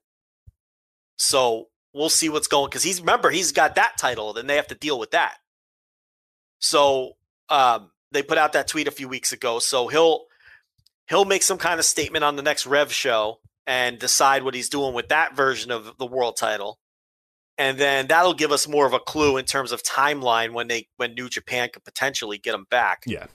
But he keeps saying, I'm going to be back before the end of the year. I'm going to be back before the end of the year. I mean, he's just got that wrestler psychopath mindset.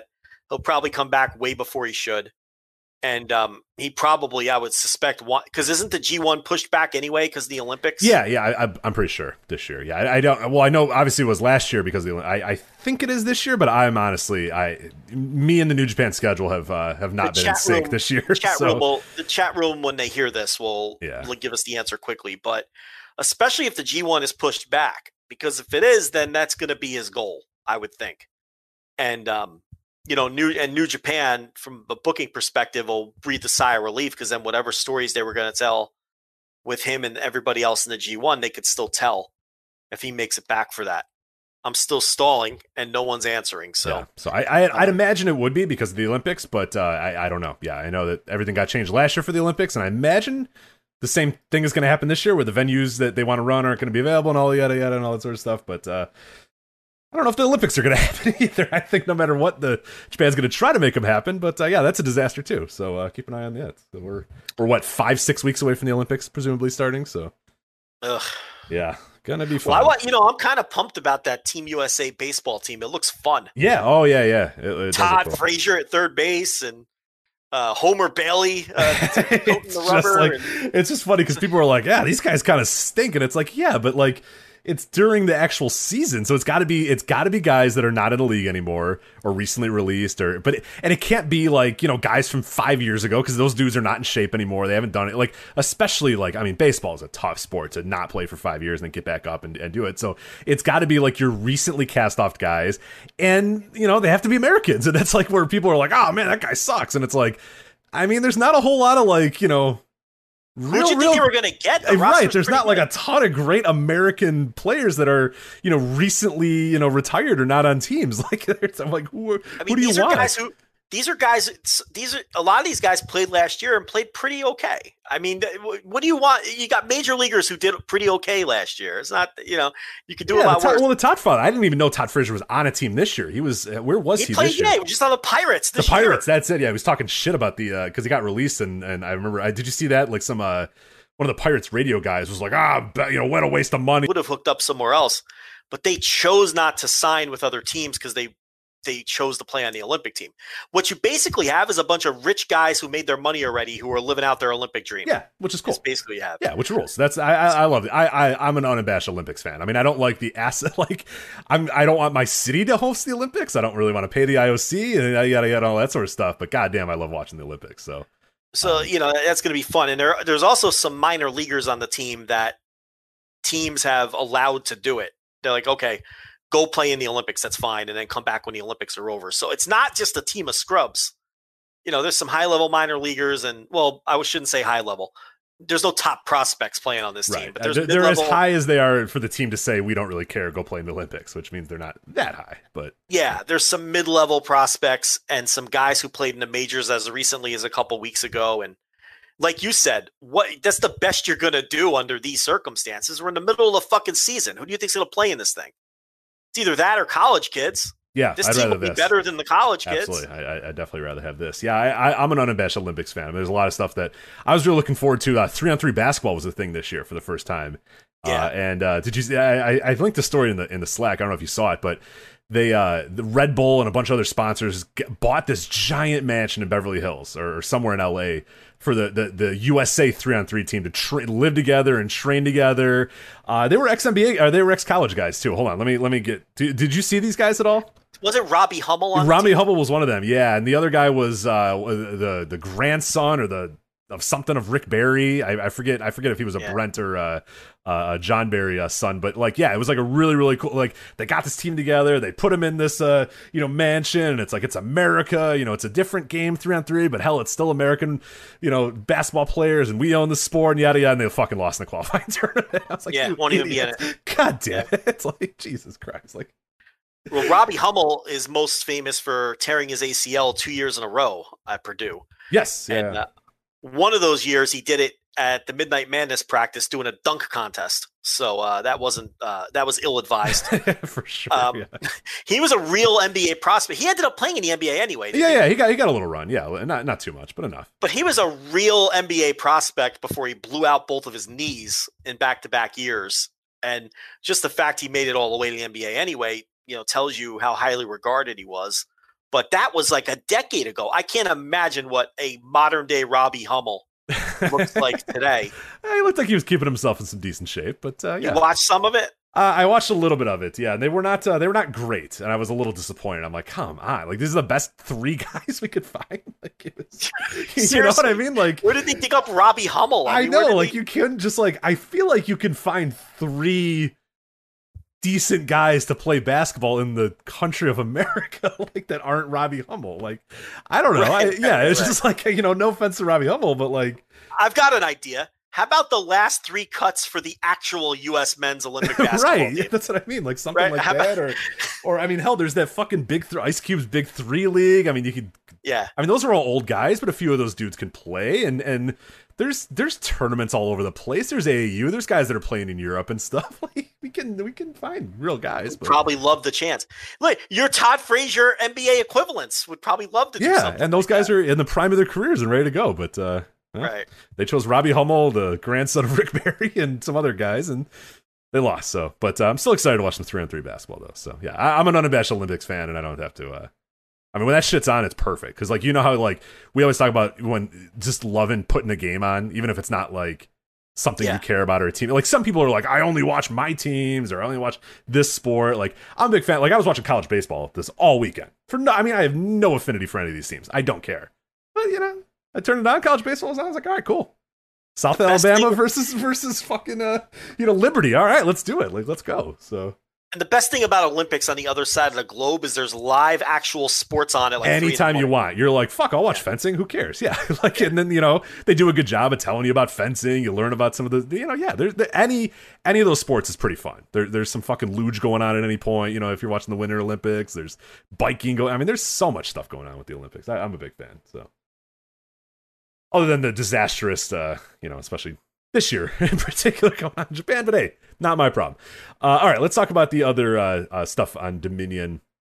You watched the entire show. I watched the entire show. We had the opener. Bullet Club, Chase Owens, El Phantasmo, Evil, and Taiji Ishimori, and Yujiro Takahashi defeating the Chaos team of Hiroki Goto, Sho, Tomohiro Ishii, and Yoshihashi.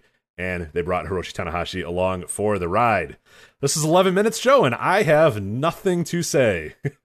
Take it away. Well, it's just a post-match beatdown sets up the next never open weight 6-man challengers. That's all. That's the takeaway here. So, it looks like some Bullet Club combination will be next in line. Yeah, well, we actually have that exact match. I'll mention it here in a little bit with the Kazuma Road. I think they made that official. So there you go. So what is it? What's the match? It's going to be Yoshihashi, Tomohiro Ishii, and Hiroki Goto versus, and this is why I mentioned, I put the note about Evil, Yujiro, and Dick Togo. What a fucking I did see trio. That. Yeah, it's Jesus team. Christ. But it's like I always say about these titles, I don't care. Yeah. Like these titles should be wacky combinations. It has never bothered me. I wish they weren't bad combinations, though. That sounds horrendous. It is horrendous. This might be the worst team to ever challenge for him, and that's saying a lot. Wacky was like the Kojima, Ricochet, Matt Sydal. That unit was, like that I like. Or even Yoshihashi, Ishii, and Goto is wacky. This is just fucking putrid. Evil Yujiro and Dick Togo. Yeah. I want to be clear. It's a terrible fucking team, but I also don't care. It's like, and I really don't look, especially with the state of their roster. I mean, you got to cut them a break here. Yeah. You know what I mean? Like, they're on their last legs here in terms of having, and this card is very notable for who was not on the show or nowhere to be found in the show as well. So, you know what I'd like? You know who I'd like to see challenge for those titles? Togo, Gato, and Jado. Oh, that's yes. Now I'm in. Get Evil and Yujiro's broke asses out of there. I want old school. Yeah, that's up my alley. Gato, Jado, and Dick Togo. That fucking rules. And they could throw it back too. You know what I mean? You can get a cortisone shot in Jado maybe. Get him going. I don't know. Yeah, you can get Dick Togo. I think Dick Togo and Goto could go for one. But Dick Togo can still go. Yeah, he can go, and Gato can. It's fine. Yeah, you got to give a little cortisone shot to Jado, but honestly, you don't even need Jado. He can come in. It's a 6-man match. Right, take it twice.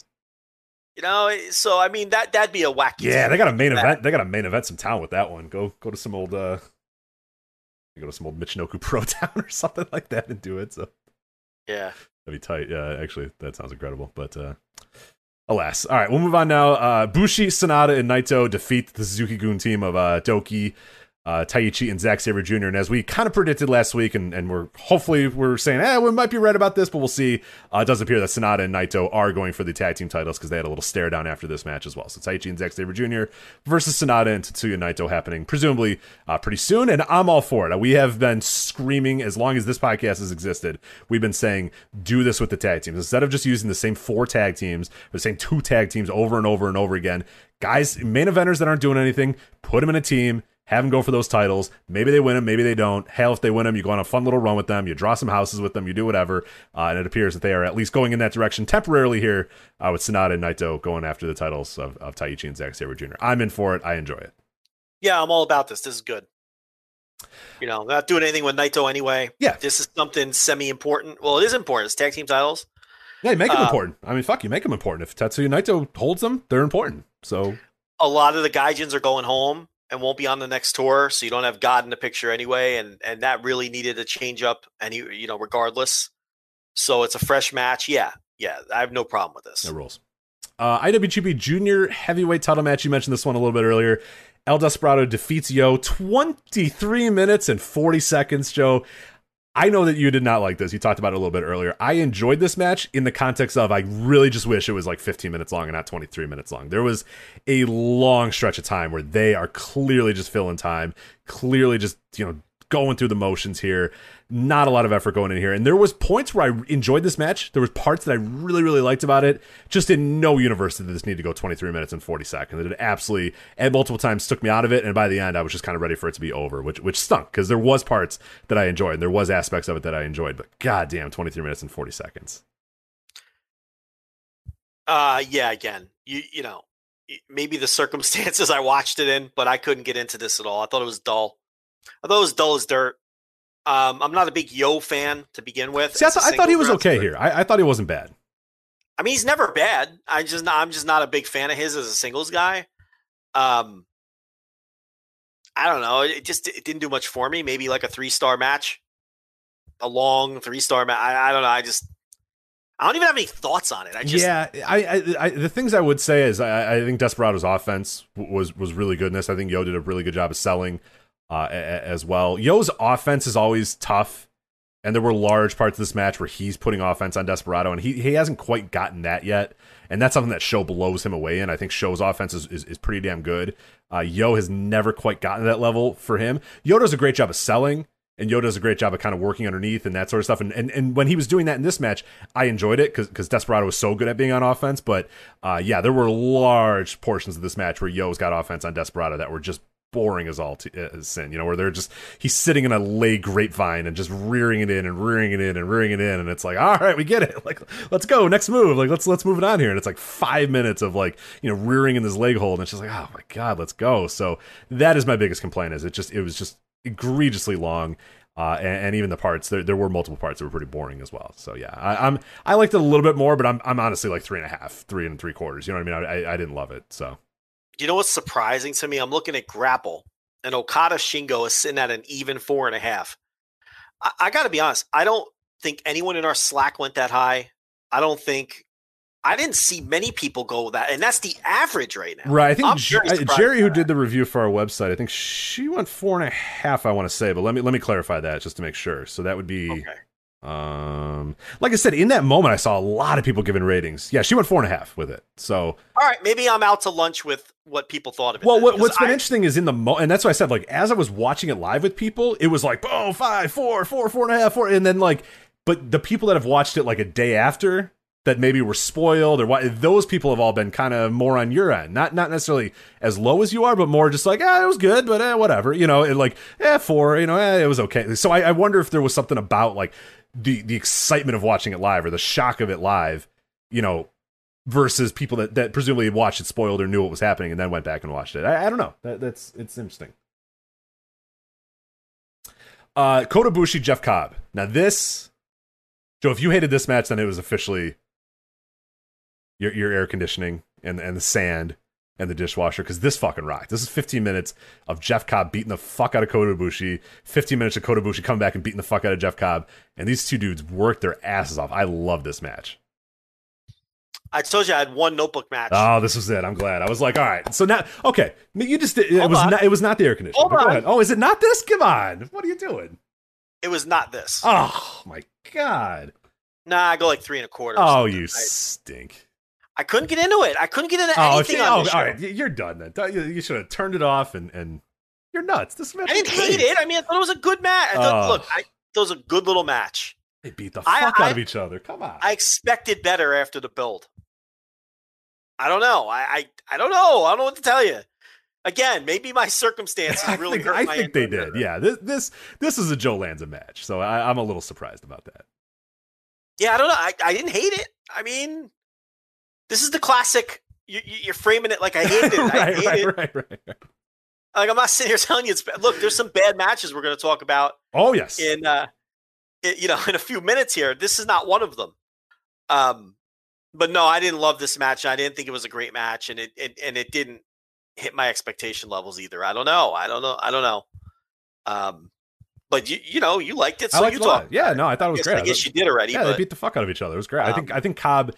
We talked about it when Cobb first got in the company, and he was kind of the smiling, guy. It didn't work, and they figured it out with Cobb. They have figured out that he just and maybe it's just a confidence thing with him. Maybe it's just them telling him, hey, go out there and just beat the fuck out of these guys. Who cares? And that's always we've mentioned that being an issue with Cobb everywhere.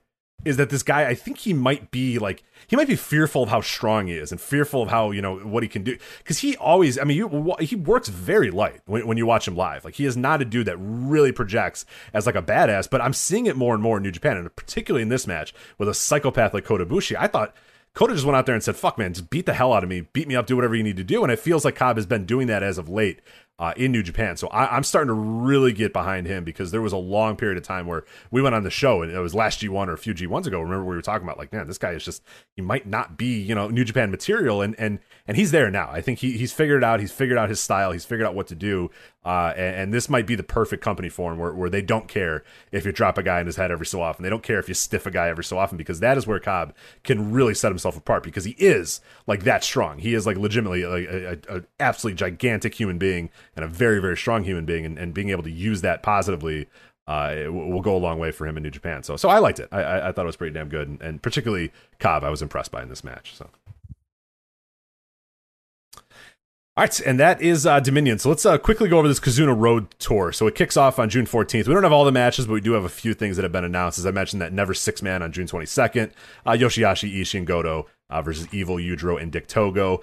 June 23rd, you got Roppongi 3K, Sho and Yo versus Taiji Ishimori and El Phantasmo. They did build that a little bit as well in Dominion. We forgot to mention that one, but you got that. But the exciting news, Joe, the one I am happy about, and I think you're probably happy about as well, they announced that during the Kizuna Road Tour, Young Lions, Yota Tsuji, and Yuya Uemura are undergoing singles gauntlets. Yes, I love these. They're always great.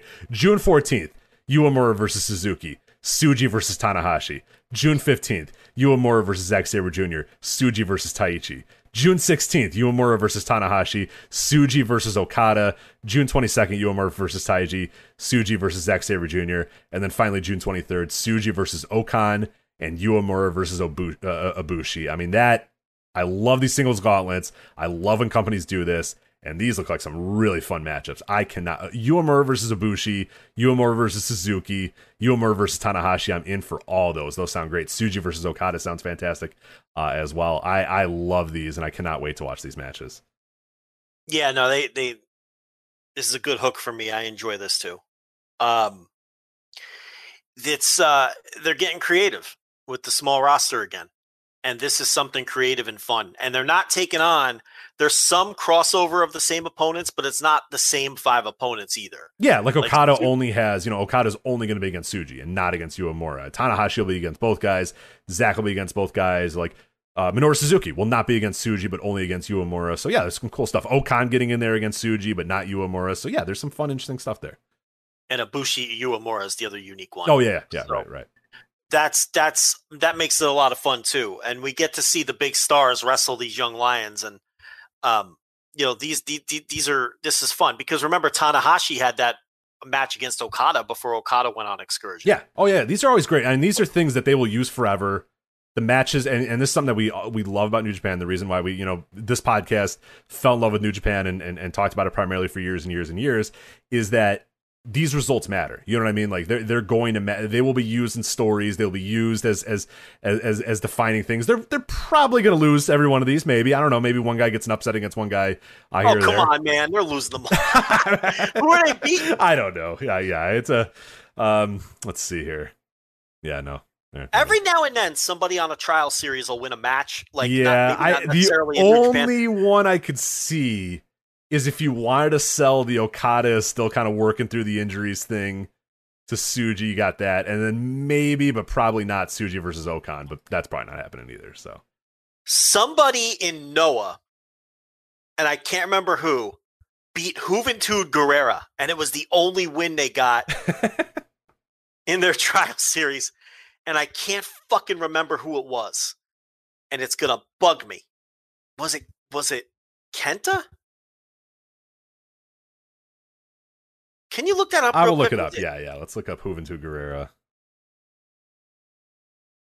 Does Kenta line up time-wise? I think it does. I don't remember when Juventud was in Noah, actually, to be honest. So that I'm a bad person to ask about that. I always kind of forget that he was ever in Noah, to be honest. So Let's see here. Pro Wrestling Noah. Yeah, Kenta first trial. Kenta defeats Juventud Guerrera. Good memory there. Yeah, and he lost all the other ones. January 17th, 2004. And yes, I believe he did lose all the other ones as well. But here's the thing. By 2004, he was already like a tag star, Kenta. Right. So that one's a little different. This isn't a guy, like he had already won titles by 2004. So that's not a true, like when Dragon Gate does these or New Japan, typically the guy is still a rookie or a young lion. And Kenta really wasn't at that point. Yeah, but what I'm guessing is in looking at the booking of this, I believe this was kind of his ascension to becoming a singles star. Yeah, because the way it goes is, he gets it's Kenta first trial, he beats Juventud Guerrera. Mm-hmm. Kenta second trial, he's against Ogawa, he loses to Ogawa. Yeah. Kenta third trial, he loses to Jun Akiyama, and the guys keep getting better and better and better. Fourth trial, Takayama, he loses to Takayama. Well, the key is they're all heavyweights. Right. Fifth trial, he loses to Masawa. Oh, yeah, he's not beating these people. Yeah, sixth trial, Kenta Kobashi, and then finally the seventh trial, Marufuji, which is interesting. So that they like you said, were kind of linked up at that point as well. So yeah. And Marufuji got pushed before Kenta. Right. So that was kind of Marufuji is a little bit above you. Like you've had your little trial, it's fun, but yeah, Marufuji beat you, and now it's So he beat the Foreign Junior, got fucking destroyed by all the top guys. Yes. And then the big climax was Marufuji. But yeah, again, that one again is a little different because this was a guy who was a pushed wrestler at this point, but he wasn't ever beating those heavyweight stars. You said Takayama, right? Correct. Yep.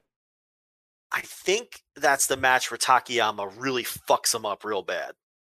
It may be a different matchup because this is like 15 years ago, 16 years ago, 17 years ago. So it's hard to remember, but there's one match where Takayama just beats the living shit out of him. And it would make sense if it was during one of these trial series deals where they're testing him. But yeah, I remember that, him beating Guerrera. There's other examples too of guys winning a match or two against other, like prelim level guys. But none of these dudes are winning any of these matches. I mean, they have 0% chance. I know I just said that about Shingo last week, but let me dream, goddammit. But yeah, I can't. Every other guy is either going for a title or the top guy. So yeah, I doubt it. The only, like I said, Tsuji versus Okada, maybe, probably not. I'd put it at like a 20% chance, but I could see if you really, really wanted to sell. And Okada loves selling like the I'm in the doldrums or I'm on a losing streak type thing. So that's a possibility, but probably not. And then Okan maybe, but I don't think they would have Okan lose at this point. So no. Okan is not losing this. It's 0%. Not I'm giving it a 1% chance. How about that? No, it's zero. It's definitely zero. Yeah, it's definitely. Yeah. All right, so that is New Japan. We're going to get into Cyber Fight here in a moment. I do want to let you know that this episode of the Voice Wrestling Flagship Podcast is also brought to you by our friends at Manscaped, the best in men's below-the-waist grooming. Manscaped offers precision-engineered tools for your family jewels. They obsess over their technology developments to provide you, Joe, the best tools for your grooming experience. Manscaped is trusted by over 2 million men worldwide, and we have an exclusive offer for our listeners, 20% off plus free shipping with the code FLAGSHIP at manscaped.com. So now, again, that has changed. We had previous Manscaped ads. They were not flagship. This is a new one. 20% off plus free shipping with the code FLAGSHIP at manscaped.com. Manscaped obviously hooked us up with the Perfect Package 3.0, including the best ball hair trimmer ever, the Lawnmower 3.0, their third generation trimmer that features cutting-edge ceramic blade, reduces grooming accidents, thanks to the advanced skin-safe technology. In addition, this trimmer comes with the advanced LED light that you and I both enjoy a lot for a more precise shave. Also, it is waterproof, so you can make your shower shave clean and easy. The Lawnmower 3.0 comes inside, again, as we said, that Perfect Package 3.0 with everything you need to keep trimmed, cut-free, and smelling nice down there. The Crop Preserver and anti-chafing ball deodorant and moisturizer, all the other good stuff there. The Crop Reviver, You use that with the Crop Preserver. Keep your balls from sweating, smelling, or sticking. Manscaped also throws in 2 free gifts in their perfect package. A pair of high-performance Manscaped boxer briefs that I'm literally wearing as we speak. They'll keep your junk fresh all day, as well as a travel bag to store all of your grooming goodies. So again, get 20% off plus free shipping with the code FLAGSHIP at manscaped.com. Once again, 20% off plus free shipping with the code FLAGSHIP at manscaped.com. Once again, 20% off free shipping with the code FLAGSHIP. Unlock your confidence and always use the right tools for the job with Manscaped. All right. Thank you, Manscaped, for helping sponsor this week's show. All right, let's get to the Cyber Fight Festival. Joe, you watched all 8 hours of it in preparation for the show. Is that correct? I wouldn't watch some of this shit. You're not watching? So you're telling me, Joe, you call yourself a professional. You did not watch the delayed entry pre-show battle royal won by Antonio Honda? I will never watch an Antonio Honda match. Just like I will never step foot on the beach, I will never watch an Antonio Honda match for the rest of my life. Same thing with Dino. I will never watch another Dino match for the entirety of my existence. So that knocks 2 of these out. So I'm not watching any Joshi. Not doing it. Not a world I want to be a part of. I've dabbled in it. I came away less than impressed, so I'm going to continue to hand wave to Joshi.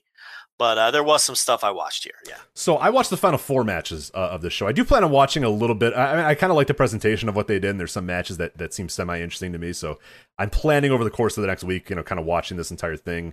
But for the purposes of this show, I watched the last 4 matches. What did you see of the final half of the show? Top 2. You saw the top 2. Okay, cool. So I will quickly go over. I will recommend, if you want to go out of your way, to definitely watch the Takeshita Uno versus Kiyomiya Inamura match. Really good stuff here. 17 minutes. It's a little long, but I thought the action was really good. Takeshita and Kiyomiya had some really, really cool interactions that I think you'll like. I thought it was interesting that the DDT team got the win there over Kiyomiya and Inamura. But yeah, definitely, if you get a chance, Joe, go out of your way, watch this one. I think you'll enjoy it. I think you'll get enough out of it. They're really hard hitting, really good action. A bunch of kind of young prospects or guys that are in the peak of their game. So yeah, I think you will like that match. But if you're pressed for time, I get it. But I think you'll enjoy that one as far as I can. I'm planning on watching that match, and I may actually make that the 5th match. It's not a bad idea. I think it's a Joe Lanza match for sure. I think you'll enjoy it. So maybe that's not a bad idea for your 5th match for the Lanza reviews. So. I also watched the Princess of Princess title match, Yamashita versus Yuka Sakazaki. You're not talking me into this. I'm not going to try to, because I liked this match, but it was a little sloppy for me. There was just points in this match where it felt like someone was kind of waiting for the other person to do a move to them, and stuff like that kind of took me out of the match a little bit. It was hard hitting. There was a lot of points that were really hard hitting. I'm not gonna talk you into it, because I don't think it's one that is definitively a great match. I have seen some people that really, really enjoyed it. I thought it was good, but not great. Definitely, I wouldn't say go out of your way to watch it. I would say if you get a chance, can I give you this at least? I'm not telling you to invest 16 minutes of your time. Can you at least watch the last minute and the post match of this? When you go and watch the tag team, that's all I'm gonna say. I'm not gonna tell you what happens. I just want to tell you, and everybody that's listening, go watch the last minute of this match, and then watch the post match. Are these skirt wearing idols? What do you think? What are genie pants? Oh wait, is this the magical girl? Yeah. Oh, get lost! I'm not watching this shit. Damn it. I didn't realize it was the magical girl. No, Miyu Yamashita, she just wears tights, so she's just wearing normal stuff. But it is Yuka Sakazaki. It is the magical girl. So. Oh, I didn't even pick up on that. I just blocked it out because it was the Joshi match. No, Rich, come on, man. I really got to watch the last minute of this? Yeah, I think you do. Don't you know how annoyed I get with the magical girl? I know. I'm just telling you. 1 minute. All right. I just want 1 minute out of your time, if you can do that for me. Did she win the Princess of Princesses title here? She did not. Yuka Sakazaki did not win the Princess of Princess title. So unfortunately, they may be bringing her back to AEW. I guess magical girl matches. Yeah. Okay. God, the magical girl. She should do a magic trick where she disappears. Oh, come on. Oh, she's all right. Girl. Get out of here. You're too harsh. You're too harsh on her. It's just those gimmicks. I can't take it. I get it. About it. Well, I want my wrestlers to be tough. Well, that's what I'm saying. Watch the final minute of this match. Okay? And the post match. Everyone does this, and I'm never impressed. Okay, I am telling you. I don't steer you wrong usually in terms of the Joshi stuff because I don't watch much of it either. You said you wanted him to be tough, right? Watch the final minute and the post match of this. Does she get stuffed back into the genie bottle? Because I would probably enjoy that. Sorta, yeah, kinda. In a way, like if Miyu Yamashita here stuffed the magical girl back into the genie bottle, I'll spoil it for you a little bit. She kicks the living shit out of her. Okay. So if you're really not a fan of the magical girl, you might enjoy Miyu Yamashita kicking the fuck out of her. So then essentially then they get in the middle of the ring. They do kind of a respect thing where they get on both knees and they kind of like bow to each other. Then Yuka Sakazaki slaps the living shit out of Yamashita, shoves her down and walks out of the ring.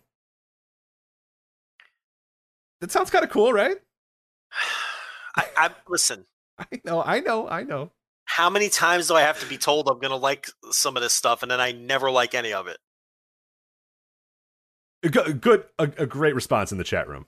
Matthew says, watch it with the repairman when he comes over. He's not coming back. He's not coming back? Oh, all right. It's fixed. Maybe when the dishwasher guy comes to install. Well, what? No, you think I would ever let another living human know that I'm watching the magical girl? I mean, regular pro wrestling's humiliating enough. What are they going to think with the magical girl on the screen? They're going to call the cops. So no, I won't be doing that. Okay. All right. That's fair. All right. So now we'll move on to the final two matches. You and I saw both of these. I'm gonna start you off here because I need to get something to drink because it is ungodly hot in this room. I imagine it's hot in your room as well. So I'm gonna start you off here and then I'll be right back. It'll only take me about a minute. But KOD open weight title match: Jun Akiyama versus Harashima. 18 minutes, 53 seconds. Jun Akiyama retains the title by referee's decision. What'd you think of this match? And what'd you think of Jun Akiyama here in the KOD openweight title match? That's my notebook match. There it is. All right. I agree. Great match. Yeah, I really enjoyed the hell out of this. I thought Jun Akiyama worked over Harashima like a fucking surgeon. I thought he was great in the match. I think that Jun Akiyama, and I do have to admit, I did not watch the Dino match because, as stated earlier, I will never watch another Danshoku Dino match for as long as I live. But I've seen the other three now, and basically Jun Akiyama is having the title run that a lot of people have tried to convince themselves that Keiji Muto was having. This is a veteran wrestler, a star from another era who can still go, not just for a man that's 50, but can still go, period. Jun Akiyama, after a year or two off, is right back to being one of the 50 best pro wrestlers on the planet. And it's because of this push, and it's because of this title run. And I had some issues with the Higuchi match. I talked about them here. I didn't love the Higuchi match, but it had nothing to do with Akiyama's performance. He was very good in the match. He was awesome in this match against Harashima.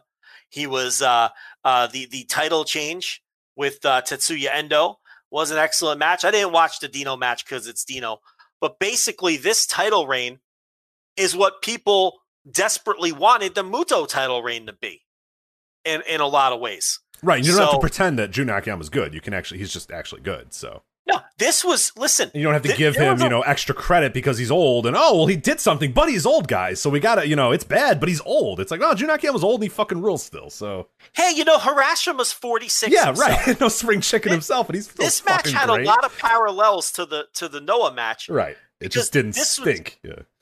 But this is, okay. This is the champion from another era who's still awesome. Not just acceptable, but still a great wrestler. Still a top 50 pro wrestler in the world, yeah.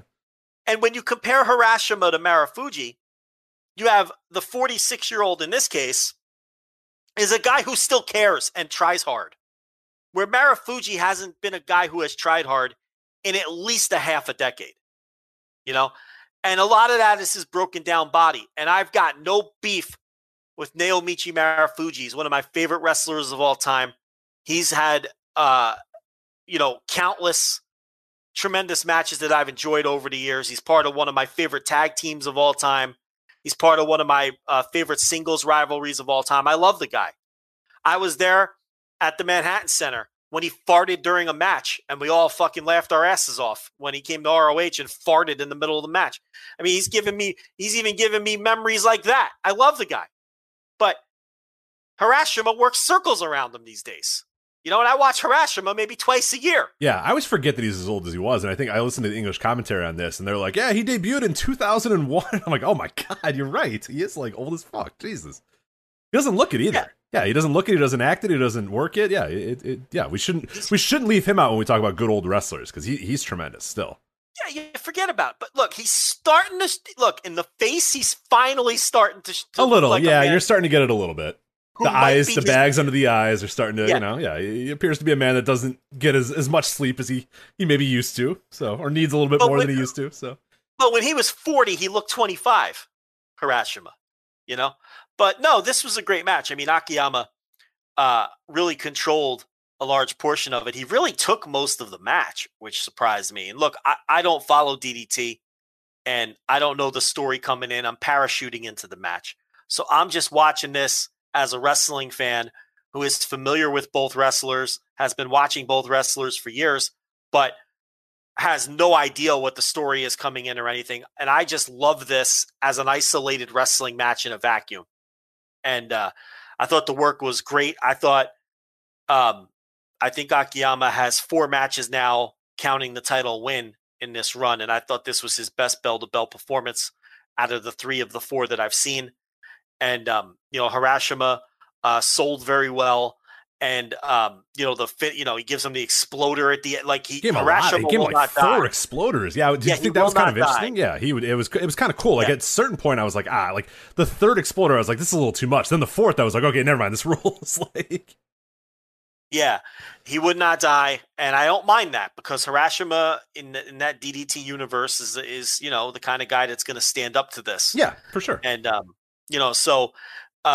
but he obviously wasn't going to be the guy to dethrone this. Now, I wouldn't call Akiyama an invader, but he's definitely an outsider. He's definitely has a feel of being an outsider. He's not an invader though. He's part of the company. We all, but he definitely, it's not a DDT guy, yeah, this was the best match I watched today. I really enjoyed the hell out of this. And I've really, and I think that this Akiyama title run is everything that people claim that the everything that people have badly wanted the Muto one to be. And this is it. Like, it's happening in front of you. It's just in DDT and not in Noah. Mm-hmm. So yeah, I really liked it a lot. I would go somewhere between 4.25 and 4.5. Classic 4 1/3. I don't know. Yeah. No, definitely go out of your way to watch this one for sure. I would say of the ones that I saw, the tag that I mentioned, the Takashita tag that I mentioned, go out of your way to watch that one, and definitely go out of your way to watch this Akiyama versus Harashima. But fortunately, we have to talk about the main event here. GHC heavyweight title match. Naomichi Marufuji defeats Keiji Muto to become the new GHC heavyweight champion. 23 minutes and 30 seconds. That's weird, Joe, because I was... it's weird. When Keiji Muto won the title, and you and I said, geez, I don't know, I don't really love this. I think it's, not really the guy that I would choose. We were told by everybody that defended it, you idiots, it's so he can lose to Kiyomiya and pass the torch. And our retort always was, well, he had a chance, Kiyomiya had a chance to beat him, and he didn't. So why do you have to go through this whole title reign, this whole rigmarole? Why do you have to give the top title to Keiji Muto? Well, they're going to sell tickets, and it's going to be big moments, and then at the big, he's going to sell a bunch of, things, and then he's going to face Kiyomiya in a big moment. Kiyomiya is going to beat him, and then the torch will be passed to the next guy. So instead, we give the title to a broken down guy who hasn't been good in 5 years, and has had the title a bunch of times. So that all worked. That was great. So, he probably doesn't want the title. No, but awesome. It's tremendous. Look, they did it this way because they're stupid. Well, they're not good at booking. They did it this way because Nosawa's a bad booker, I think, is what my answer would be. But Rich, all of these things are true. But they did it this way because I think on this big show, the big joint show, they figure it's going to get a lot of attention. Muto's on top. And the idea is it was 2 recognizable names, and Marufuji is the last remnants, the last remaining flame from the original Noah, and he's the one to dethrone Muto on this huge show in Saitama Super Arena. You know, like if me or you were booking, it's a younger guy, you know, and you try to get him the rub or whatnot, but that hasn't been what this reign has been at all from the start. And I think they felt like this was the biggest match they can do. And symbolically, it was the Noah guy reclaiming Noah's prize from, you know, the guy that is most historically linked to New Japan. I think that was the thought process here. The biggest stars in the match on the biggest show. Look, I don't think Kaito Kiyomiya is dead. I don't think he can't be revived. I still think they're going to push him ultimately. You know, I don't obviously love that Muto beat him twice. That's my biggest gripe. I've said a million times, I don't care that he beat him once. But then when you go back to the well and do the title shot, he beats him again? Okay, now what are we doing here? Right. Because in my view, even if Kiyomiya beats Muto now at some point, which is by no stretch a lock, who knows whether Muto even is willing to lose to the guy? I don't know that Muto's willing to lose to the guy. But let's say that Kiyomiya does beat him at some point. Now he's not beating him for the title, number one. And I still don't think he, quote unquote, gets his heat back. No, he's still 2-1. Yeah, he's still 2-1. Yeah, it's the one is fine, but you got to get that win back, and it's got to be a big moment. It's got to be a big thing if he's going to get that win back. Yeah, you know, it's done. I mean, he's 2-0. You know what I mean? He stepped up to the old guy twice, stepped up to the veteran twice, and got his ass beat down 2 times. You know, nothing's going to change that. Like, that happened already. That's too late. That's why I really didn't mind it happen in the first loss, because it was also a point in Kiyomiya's thing where he was it was after his title reign, and you know they're building him back up. I really didn't mind once. It's the second one that bugs me, you know, because it's even if he beats him now, you can't get that heat. It doesn't feel like he's getting his heat back. So, look, Kiyomiya is, I want to get this right, he's 24. So, I mean, you know, he's not dead. You know, he's not a guy that can't be a top guy again, of course. And I do think that they were doing a good job building him back up since he lost the title. And they still are. Yeah, if you watch the tag match, like, he's a star in that tag match too. Yeah, and I think these beatings he's taking in the matches, he had that tag match a couple weeks ago where Sugiura and Marufuji just maimed him. I mean, they just beat the living shit out of him. I think all of these things are good for him and his development and rebuilding him, but you're never going to get me on board with losing to Muto twice being a good thing. It's not good. And I'm not saying it's going to kill him dead, but it doesn't help him. It does not help him. And it runs the risk of hurting him badly. Doesn't mean it will, but it runs the risk of hurting him badly. And it's just, I know it's different. It's 9 owners ago and 150 bookers ago. I get it. But it's just funny how this is the same company that saw this shit happen 15 years ago, and here we go again. Yeah. Mm-hmm. I brought it up the second Muto won. I said, I know it's not the same, and I know I maybe shouldn't make that connection, but I can't help but think, man, like, this just feels exactly like when they couldn't pull the trigger on Kenta. They couldn't pull the trigger on Marufuji. They went back to the well again and again and again. And, you know, 4 or 5 years later, they were in the doldrums where they were. And to their peril. Yeah, That's basically right. Near death, because they had no new stars, nobody new created. And they just kept going back to the old security blankets till they literally died. Like, you know, unfortunately, not to make like light of it, but like literally just went to the same guys until one of the guys couldn't go anymore, and Kobashi obviously couldn't go anymore, and ended up having it, and they were left with nothing. They were left with absolutely nothing left, you know, of the company, and no stars. And Kenta and Marufuji eventually got the reins, but nobody believed in them. Nobody believed in them, and it was many years too late. So, and they may never have worked out anyway, for all we know. But the way they did it, no one believed in them as top guys by the time they did have to turn to them, because there was no other choice, because of death and age and everything else.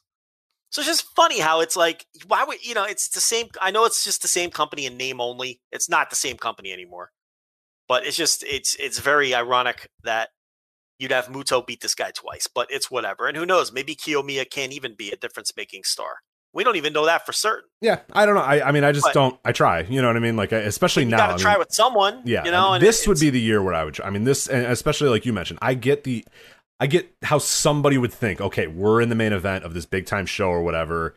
Let's put our two biggest stars that we have. The candle holder for the previous Noah versus Muto the legend. I get it. I understand that, but man, if I'm booking this, especially during COVID, especially during this year, I mean that's I go the opposite. I go with, okay, we can fuck around a little bit here. We have a crowd already here. We have X amount of people here and X percentage here or whatever. This is an opportunity to make a star, and that's again like. It was kind of. It's just like everybody told us, oh well, you idiot, guys, just come on, have some patience. Kiyomiya is going to beat him, and it's all about Kiyomiya. It's all about Kiyomiya. It's all about building for the future. Oh, now we're here. Keiji Muto won and had a bunch of really shitty matches. The perception around this company has fallen tremendously from where it was last year, and now the title's on 45 or whatever the fuck year old Naomichi Marufuji. So all right, cool. Like okay, what was it all for? I mean, what did we accomplish over these last 6 months?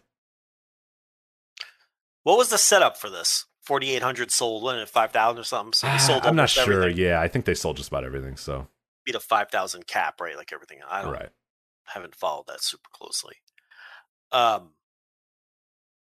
Yeah, I don't know, but this match, this Muto Marufuji match, was fucking atrocious. I mean, this was a horrendous wrestling match. I mean, it's terrible. But Joe, they're old, so you're not allowed to actually criticize old wrestlers. Well, I don't know. I mean, I think we are. Yeah, I think we are too. Because and that's the thing. Okay, because that's the retort whenever a Muto has when he lays a fucking egg again in the ring and he's terrible.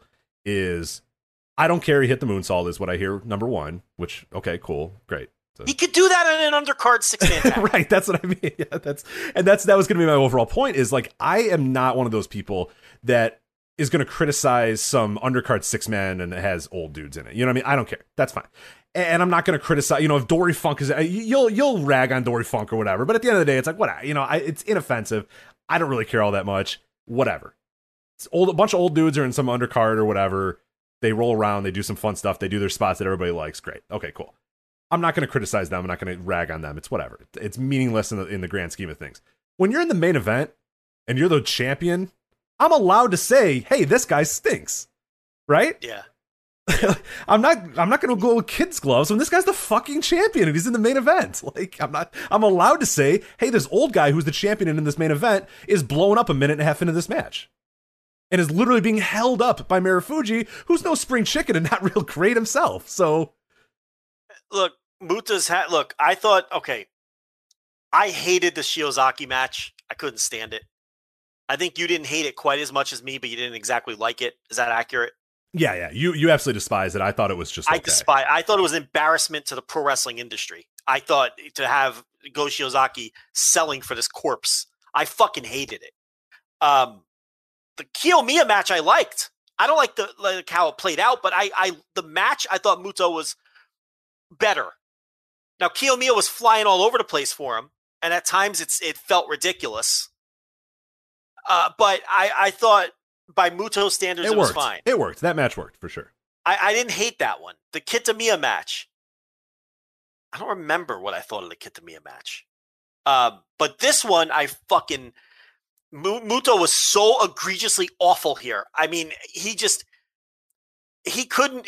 had no, he couldn't breathe, Joe. A minute in, he's gasping for air. The thing about it is Marufuji isn't, I need something to drink now too. Marufuji isn't interested in working hard or bumping. No. So it's the perfect opponent. Like his perfect opponent is Muto because Marufuji doesn't want to do anything and Muto can't do anything. So they just lay on each other and sweat on one another. That's all they did. They literally laid around until they built to the moonsault. They built to the moonsault spot. They laid around and built to the moonsault. And then the moonsault was 2 minutes before the finish, and then the final 2 minutes was, Marufuji throwing a bunch of knees and essentially what they did is so Muto hit the moonsault, and then I guess they were trying to sell that like took so much out of him just to do that because Marufuji just popped up and did 2 minutes of knees and then pinned him. It was so awful. Marufuji sold the moonsault like it was death, which you're going to do because it's the finisher of a legend, and he's your world champion, which is ridiculous on its face. But so he is selling this moonsault like death, but then he gets up first. He just stops selling it and rolling around, and he just gets up and goes into one of his kicking sequences. Yeah, just flash knees and flash kicks. Yeah, just 17 hook kicks and 17 knees, and then that's Yeah, and completely ignoring the fact that he was selling this move like he was dying 10 seconds earlier. You know, and it's like, this match fucking sucked. And then it was so bad. Muto did my favorite thing that he's done in this entire reign, which really love, and this is definitely a guy I want to give my world title to. Marufuji got the 1-2-3. Muto 1-2-3. Marufuji got up. Muto rolled out, and he's walking up and just walking to the back. Like, all right. 1-2-3. All right, cool. I'm done. That was the end of that match. So he did it a few times. He did it against Kiyomiya. He's done it anytime that Muto's taking a pinfall. He'll go down 1-2-3. Boom. He's right up in 10 seconds. He's out of the ring before the winner can even stand up and get his hand raised. Muto's already walking to the back. None the worse for the wearer. So yeah, I love it. Absolutely tremendous stuff. Well, he's going to get them paydays until he literally cannot stand anymore. And people are going to. And if they're going to book him into these positions, that's not his fault. No, hell no. Get that bag, man. Yeah.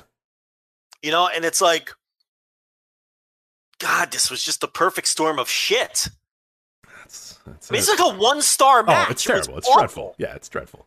There's like nothing redeeming about it. Like, there's a little bit of juice after the moonsault. But again, it comes from this, it's so comical where Marufuji he goes from selling like he was hit with with a fucking sledgehammer. So, all right, it's time for my hook kicks. I honestly thought that my video skipped and that I did something because Marufuji gets the moonsault and they're like, oh my God, the crowd goes nuts. I mean, the crowd goes nuts for the Muto moonsault because it's the Muto moonsault. They're always going to go nuts for that. It's a legendary move from a legend in wrestling. Like that it's a cool thing. He hasn't done it in a long time. So I get it. It's awesome. So Marufuji is holding his chest like, he's just writhing in pain. Yeah. And so I look down for a second. I look up and he's throwing hook kicks. And I'm like, what the fuck just happened? So I look down. I actually hit the 15 seconds on my video to think, oh man, I must have clearly like done something, or my dog hit, the thing or whatever. I look back. No, he's writhing in pain. The camera cuts to, Muto, who's holding his, sweaty body up in the ropes. And then they cut, and there's Marufuji just up and throwing hook kicks. And I'm like, okay, all right, well, that's cool. All right, let's go home. And then 2 minutes of hook kicks, and then it was over. So and this guy's under contract for another year and a half. Yeah, Muto. What do you do with this fucking relic? What do you do with him? He can't fucking move. And again, the problem here is he's your main event world champion.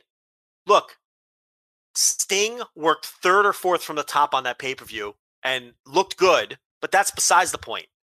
He's in a tag match, third or fourth from the top. Right. You know what I mean? Yeah, I'd be just as critical. I would be just as critical if Sting is in main events against Kenny Omega and out there can't do shit. Go ahead. I wouldn't be quite as critical. You know why? Because he proved he can still go. But I'd still be annoyed at it.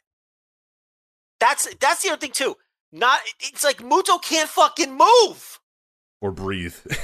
Or run. Or do anything. It's like Akiyama is still great. I don't care how old he is. And he's fresh in DDT. That's the other thing too. Like, he's still great, and it's a fresh story, and it's a fresh place, and he's never held this title. All the opponents are new. So, this whole thing where it's, you don't have to add any qualifiers when you talk about Jun Akiyama. It's just, he's having great matches against opponents he's never faced before, and it rules, and it's awesome. I'm giving you examples of old guys where we like it. It's not that Muto's old. It's that he's fucking terrible. That he sucks. It's that he's garbage. Yeah. I don't hate old wrestlers. I hate bad wrestlers. Okay, so at least the title reign's over. I don't know what you do with him now, though. Yeah, now I don't know. Yeah. I figurehead commissioner or something. I don't know. Like, I mean, I wouldn't have signed him in the first place. I would have signed him for 5 months and have this be the end point and be like, all right, thank you, pal. We sold out, whatever. But yeah, I guess they got him, so I don't know. What about someone put out this theory in the No Dopes chat room? What if Kiyomiya literally retires Muto? Will you come around on it? I won't believe it. In a world where, we're in a alternate universe. And the plan all along was for Kiyomiya to retire Muto. He beats him so badly, learning from all these beatings he's taken. And then he gives that kind of beating to Muto, beats him by referee's decision, and Muto never wrestles again because of the beating that Kiyomiya gave him. Is that enough to overcome the two losses? It helps, but I don't know. I think that's like the only scenario I'd accept. Yeah, and it'd have to be like he fucking sends this guy packing. You know what I mean? Yeah. It's got to be a Muto's pretty. never agreeing to that. No. Yeah. And you're probably right. What probably happened is they probably had the idea. I will at least give Nosawa and a few of the other guys credit that maybe they had the idea that, hey, we're going to do this, and I bet Muto just said, nah, I'll lose to Marufuji, but that's it. And they've had to do this, you know? See, I differ. I think that they think this is all good. That Marufuji, the Noah guy, is the one to end it. I think that was, you know, but do I think that Muto is more you think it's easier for him to accept a loss to Marufuji than a 24-year-old kid? Yes. Yeah. Especially if that scenario that, you know, the chat room laid out there where he gets retired, he's going to say no to that immediately.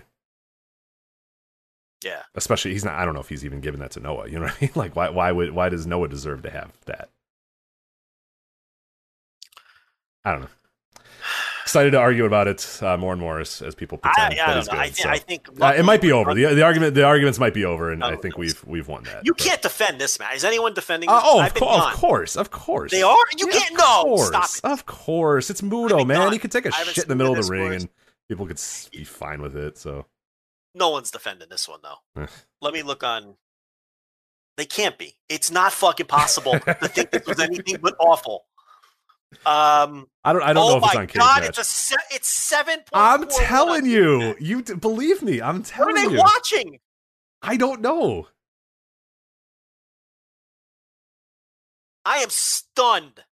I thought for sure I was going to click this and see like a 4-point something. No, man. People fucking lie to themselves and think these are good. 7.41 for this pile of fucking shit? This was the worst one yet.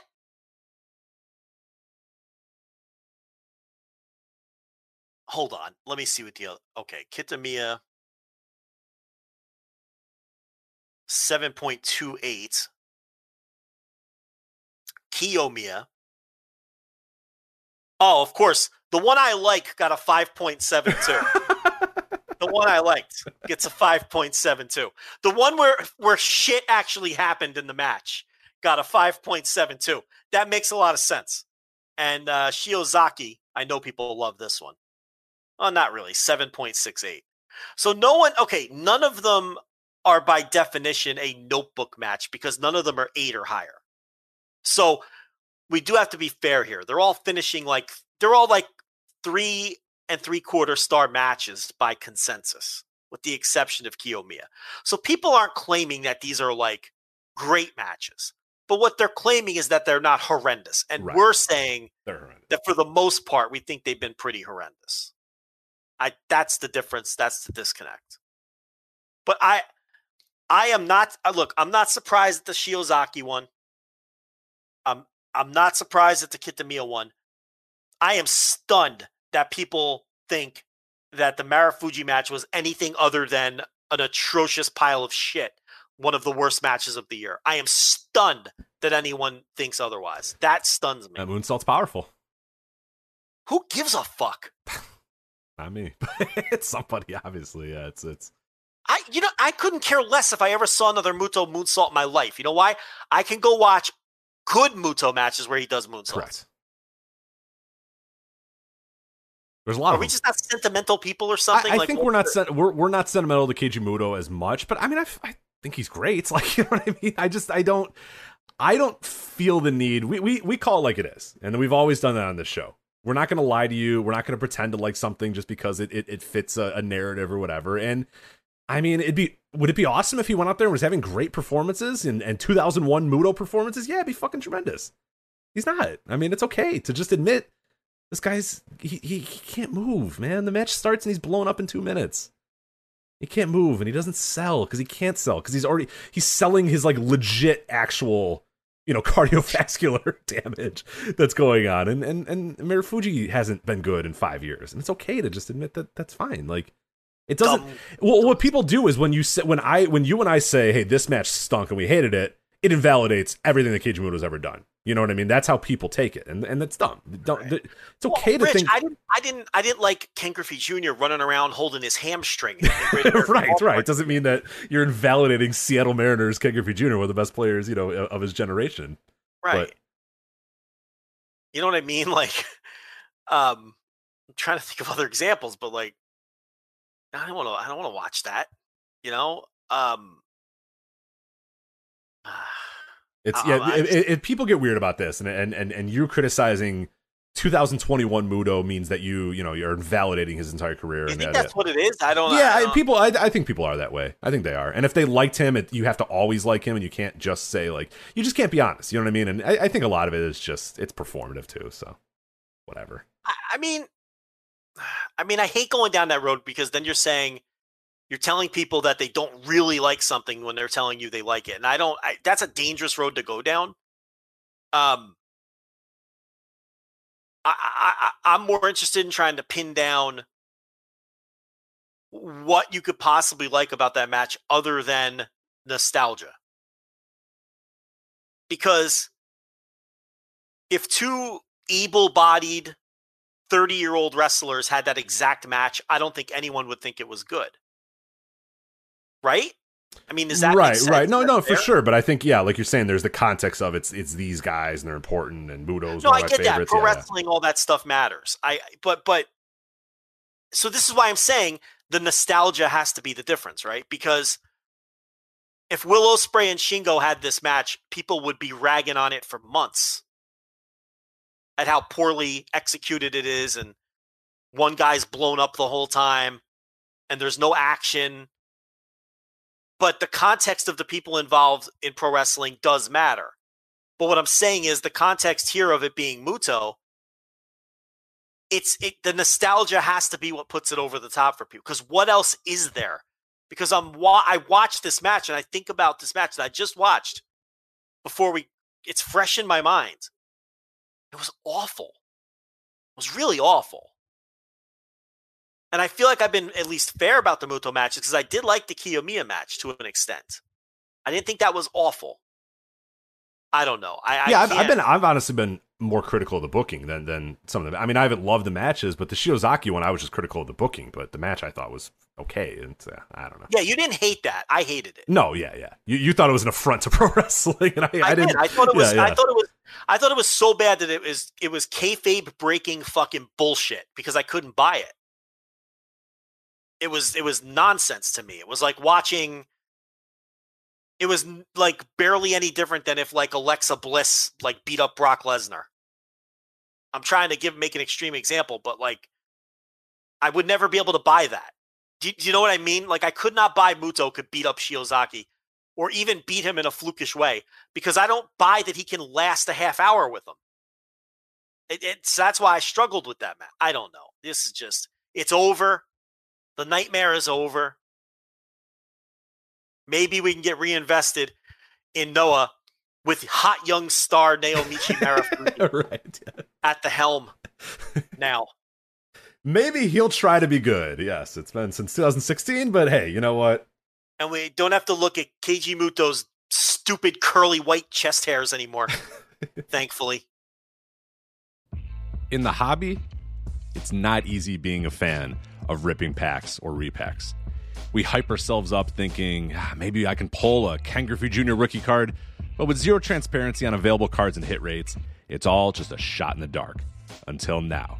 Introducing Slab Packs from ArenaClub.com, the only repack that provides real value, a complete view of all possible cards, and clear hit rates for each one. Now, when I buy Slab Packs at Arena Club, it finally feels like I know what I'm getting.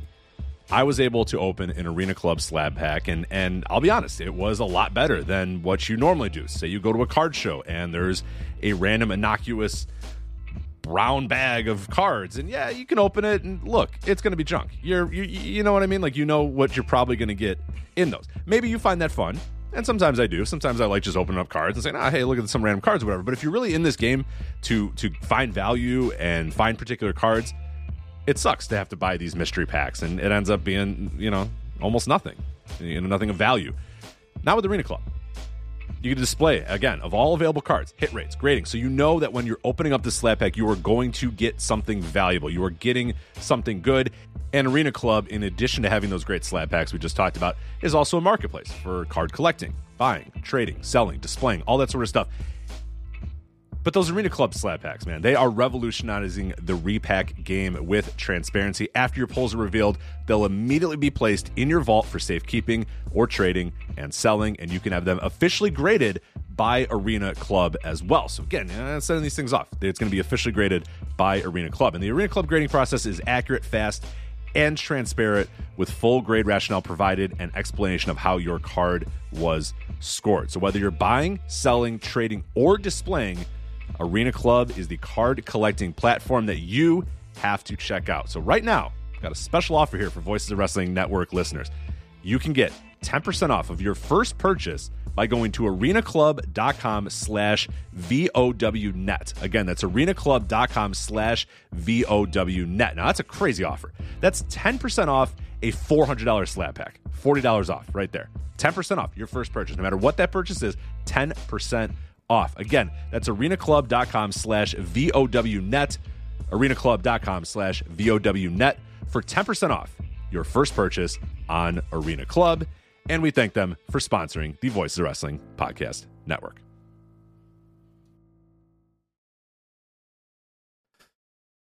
So that was what we saw of the Cyber Fight Festival. As you said, Joe, probably going to do that tag match for the last of his 5 reviews. So you'll get Joe's thoughts on that pretty soon in written form for the $10 tier, patreon.com/Voices of Wrestling. So we got about a half hour here, which I think is perfectly fine for these next 2 shows, because NXT TakeOver in Your House, I think it'll be a quick little preview. We'll do that at the end of the show. But Joe, we got to talk about this. We from the beginning of this show's days, we have always said we will cover the National Wrestling Alliance. And thus, the National Wrestling Alliance had a pay-per-view this last weekend, When Our Shadows Fall. And Joe, we watched it. What did you think of NWA When Our Shadows Fall? You know what? Fuck it. Let's get right to the main event. NWA World's Heavyweight Title match. What did you think of the show? I want to know what you thought of the show. I thought it was pretty terrible. I will tell you that this was better, way better, than any episode of Power this season. Because I knew you were going to say that. But this pay-per-view was like exponentially better than Power has been. Yeah, that's not good. Yeah, that's now. While I say that, like, I didn't hate this show. Like, it was an easy watch. Like, I got through it very easily.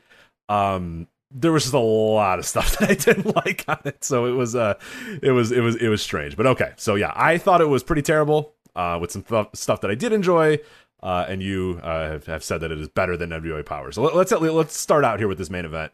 Nick Aldis defeats Trevor Murdoch by disqualification, NWA World Heavyweight Title match. So the build, as you said, Trevor Murdoch is just on this incredible build. He's cutting great promos. Nick Aldis and Strictly, he runs Strictly Business, the main stable here, basically Dollar Store, 4 Horsemen. We're set for this big title match. They have, I don't know, a 10-minute match. Nothing's really happening whatsoever. Nick Aldis keeps trying to put Trevor Murdoch away, but he just won't go away. He just can't be put down. Trevor Murdoch just cannot be put down. So Nick Aldis, the dastardly heel, grabs the chair and smacks the referee in the back of the back. Referee goes tumbling out of the ring. Nick Aldis then starts beating on Trevor Murdoch, beating on Trevor Murdoch, beating on him. Finally, the tables turn. Trevor Murdoch gets the chair. He hits Nick Aldis. He throws it down. He goes for his submission, and the referee calls for the bell. The announcer says, "Your new NWA World Heavyweight Champion, Trevor Murdoch." The crowd goes nuts. And the referee goes, No. Murdoch hit me in the back. Disqualified. Yeah. So bad. How terrible. You can't. Okay. This is a great finish in Trevor Murdoch's hometown of what was something, I forget where he's from. Who cares? Do you remember? Waxahachie, fucking Texas. Something, yeah. So when you go to Waxahachie, Texas, or whatever the fucking town that's near it, the big town that's near it, in the NWA, and it's 1983, and you want to run this story with Ric Flair, where the local babyface gets really, really close. Ric Flair, the dirtiest player in the game, cheats. The referee's confused, and he awards it to Ric Flair, and you're left going, God damn that Ric Flair, he did it again in 1983 in NWA on a house show. That's okay. The old Dusty finish. Yeah, the old. In 2021, on the main event of a pay-per-view, when you've been stealing people's money for every single week for these shitty power shows, and you have the audacity to charge $20 for this pay-per-view, and you finish with a 1983 Dusty finish, what are you doing? And it was done so bad too. Like, there are good Dusty finishes. It's not even a good one. That's my right. Like, you can do a good Dusty finish. This one was horrendous. What's the referee's logic? I don't know. I think why did the referee? My problem with it was, why did the referee just assume that Trevor Murdoch hit him with the chair? So what I think they wanted to tell, the story they wanted to tell, and I don't know if they did a good job of presenting this or showing it, is that the referee, when he came to, saw that Trevor Murdoch had the chair. Yeah. But the timing of it, but that's what I mean. That's what the idea, I think, was supposed to be, but they didn't do that. Trevor Murdoch had him in the hole. The referee goes, oh, and then shakes himself off, slides into the ring, and then goes, no, Trevor Murdoch's definitely the guy that hit me. It's like, what? Yeah, Murdoch had him in a submission hold. Right, like that is what the story was supposed to be, I imagine, or is how I would book it if I'm booking a Dusty finish. The idea was the ref was, because Trevor Murdoch was in control of the match, he assumed that Trevor Murdoch... It was like 7 minutes. I mean, this referee was down for like 7 minutes. And on top of that doesn't make sense anyway. That's why it was it wasn't just that they did a Dusty finish, a style finish. It was just a bad finish that didn't make sense. That's part of the problem too. Like, I've seen people saying, oh, this was a TV finish to set up a bigger match. You're not wrong, but it would have been a bad television finish too, because it was just a bad finish. It was an atrocious finish. It was one of the worst finishes you'll ever see to a pay-per-view main event. This was Dying Days WCW level finish. It was just awful. And it's not like they were out there having a fucking 5-star match to begin with. You know, they're out there having a 2-star match, and then it has a fucking dud finish, and people paid $30 for it. Not good. You can't defend it. No, yeah, it's a company that desperately needed to go out there and have, I think, a pretty decent pay-per-view for the people that are paying money, that are watching Power and are doing this. Like, I can't imagine a lot of people are really excited about this match or how it finished. Maybe I'm wrong. Maybe the weird NWA fans that you talk about all the time, maybe they enjoyed this, but I can't. I mean, it wasn't a well-executed Dusty finish at all. At its core, not only is doing a Dusty finish in the main event kind of shitty, kind of sucks, but doing a bad one that followed a bad match, it just felt deflating as all hell. I mean, Nick Aldis can't beat Trevor Murdoch, right? Like, just beat him. Or at least have Murdoch standing there with a chair in his hand when the ref comes to. I mean, just bad all around. Yeah. Indefensibly bad. Just awful. You know, and yeah, just terrible. Probably one of the worst matches on the show too, which you don't want your main event to be one of the worst matches on the show. No, you do not. No, you do not. That's also something it is not desirable. Production side, real quick, I'll talk about the production side, and then we'll go over the rest of the show. I thought it still looks good. NWA still looks really good. I love the look. I like the colors. Yeah. I love when guys cut promos before they get into the ring. That stuff all works. Joe Galli is good. Yeah. Tim Storm is awesome, dude. I love Tim Storm on commentary. It was a bad sign, though, that in the very first minute of the pay-per-view, his voice was dying. Yes, that was not good. Yeah, not good. But excuse me, I'm having trouble with my voice. Yeah, we're running down the card. Right. Bestia 666 is coming down to the ring for the opener. Yeah. Like, what's going on? Like, the Genocide Sky Blue pre-show match must have really blown him out or something. But yeah, that wasn't great. But yeah, Tim Storm I love the voice. He's very like. It's teacher voice, you know what I mean? He's got a very authoritative, like, you listen to the guy. When he talks, you listen. Old Velvel Holler, though. Joe? Yeah, worst in the business. She is an easy... I mean, I'm always going to pick a WWE guy. I'm always going to pick a Jerry the King Lawler or those sort of guys for, like, worst announcer. Velvel Holler might be pretty quick, though. Pretty high on my list. She's horrendous. I forget she's there. And when she does talk, she talks. Well, that's certainly never the end for the end. It's like, okay. She whispers. Right. She's so unconfident. For such a woman that, like, I mean, I don't think confidence is an issue for Velvet Sky. Like, I don't know. She always seemed like a pretty confident woman, but, like, I don't know. It's like, you know, she's just like, wow, that's gonna hurt tomorrow.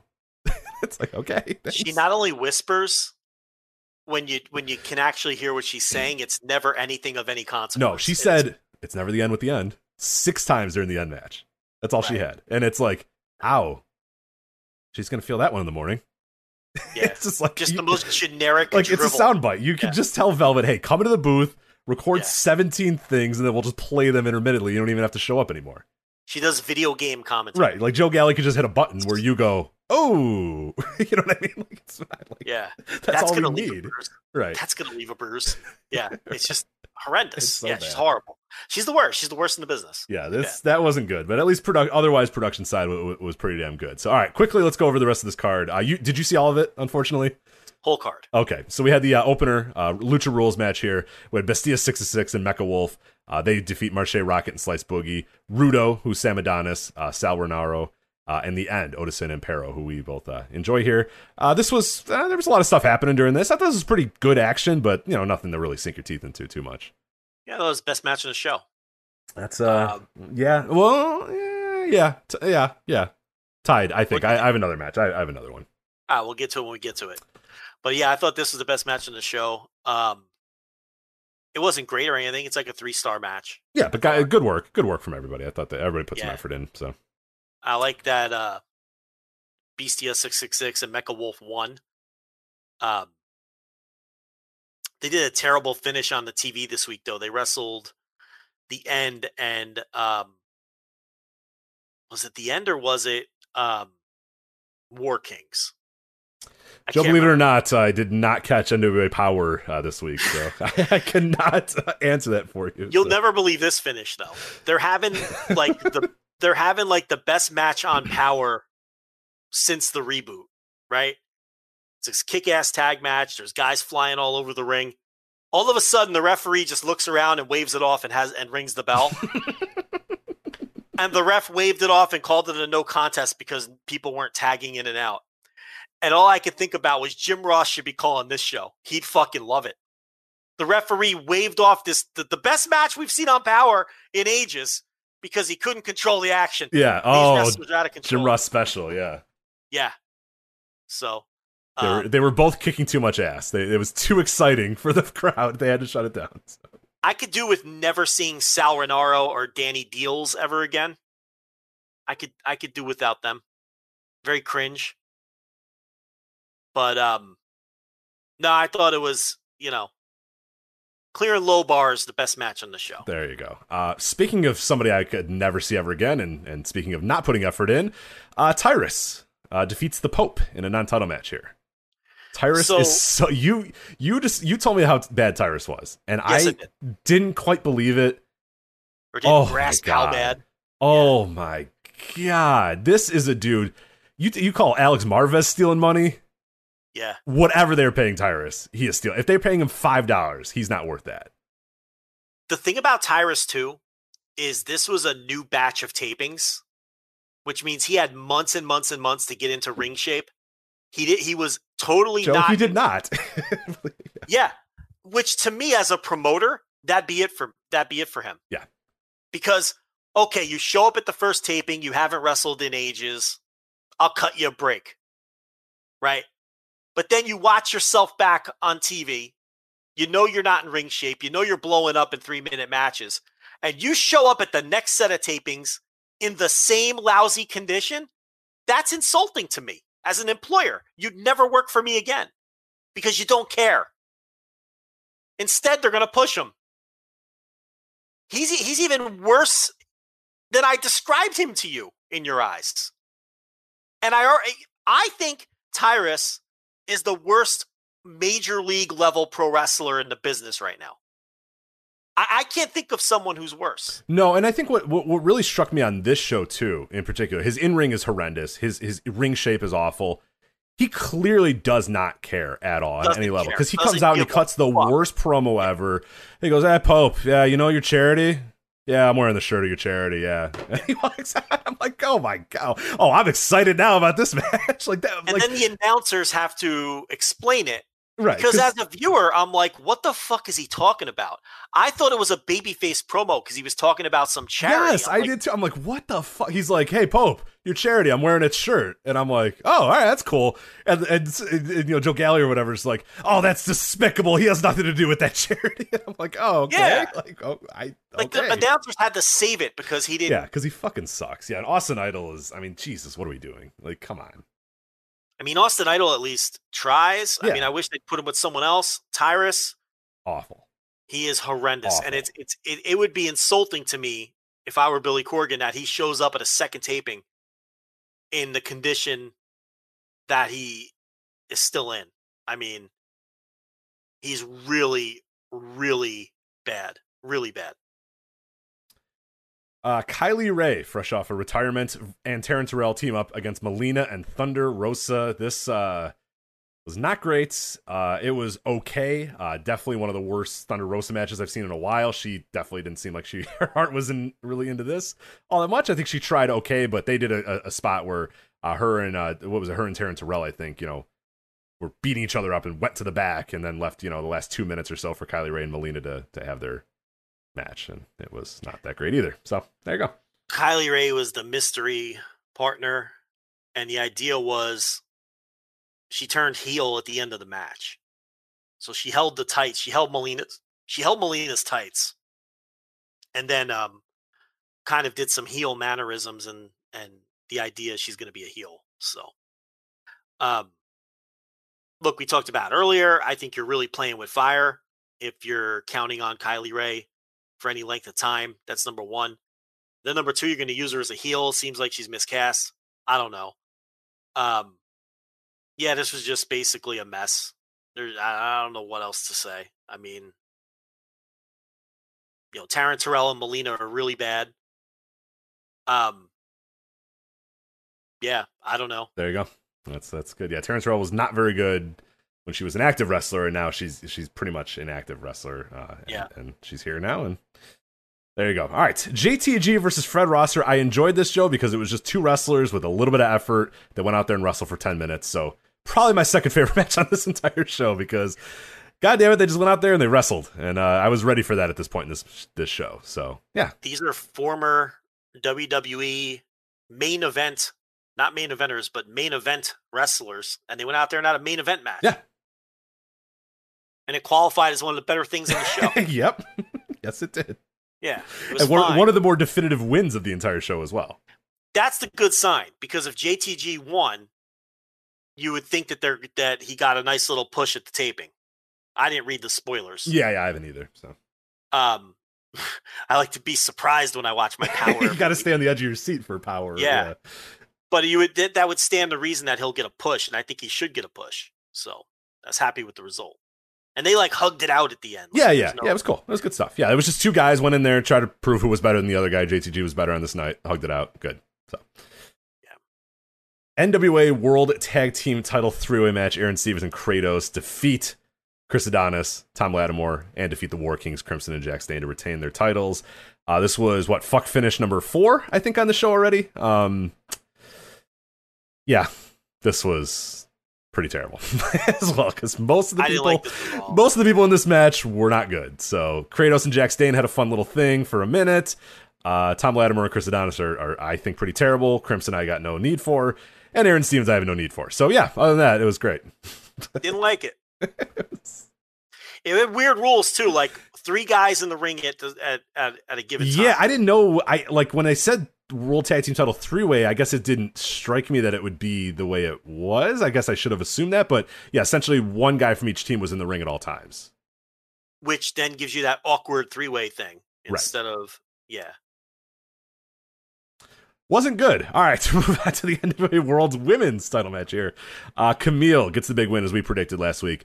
Defeats Serena Deeb. 14 minutes and 18 seconds to win the NWA World Women's title. There were parts of this match that I enjoyed, but I thought Serena Deeb did all she could to get something out of Camille. I think there is potential in Camille, but I mean, without Serena Deeb and presumably without Thunder Rosa, let's assume that both of them are not in every single Camille match. This is, I don't know. Camille, I think she's got potential. I like a lot of about her look, and I like a lot about some of the stuff she does, but I don't know if she's got the connective tissue to go out there and have a great match. Serena tried her ass off here, but it was fine. But I'm very scared to see what Camille does in singles matches against whoever she's gonna. Kylie Rae, you know what I mean, or Taryn Terrell. Well, I mean, the Thunder Rosa draw was a lot better than this borderline Notebook, and this was okay. And she, I think she had a good match against Genocide. But so it's like I get it. She's definitely green. There's no question about that. But, I mean, she keeps going out there and having decent matches. So I get what you're saying. Like, I think if she's in there with Kylie Rae or somebody like that, it's going to be okay because Kylie Rae is really good. The problem is going to be if they dare put her in there with Melina or Taryn Terrell or like Alex Gracia, who is really, really bad.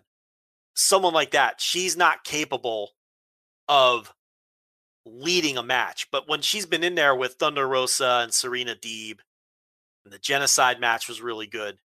Yeah, but she's not going to, as a champion, they're going to have to be careful who they put her in there with because it will expose her. Yeah, I think there's ways that you can make it work, and I think she's got a very projectable look. Yes. As you said, the voice is it's not great. She hopefully should still have never cut a promo. Yeah. Her cutting the promos has exposed her way more than her work has. Because she can go in there and have acceptable and even really good matches. The problem is now we know why Lagana was keeping her quiet, and she should still be a quiet killer to this day. Her aura was really hurt by her promos because she's a terrible promo, and her voice doesn't match her menacing appearance. No. And then, that's it. Then we talked about the main event. So that was the end of it when our shadows fall. Oh, and we also had a really, really terrible Smashing Pumpkins video song at the beginning of the song, When Our Shadows Fall. So with the clowns. Yep. Scary clowns. We're scary clowns. So they're going to St. Louis August 28th and 29th. They're doing an all-women's pay-per-view produced by Mickie James on the 28th. And then the 29th is a full roster pay-per-view, the 73rd anniversary show.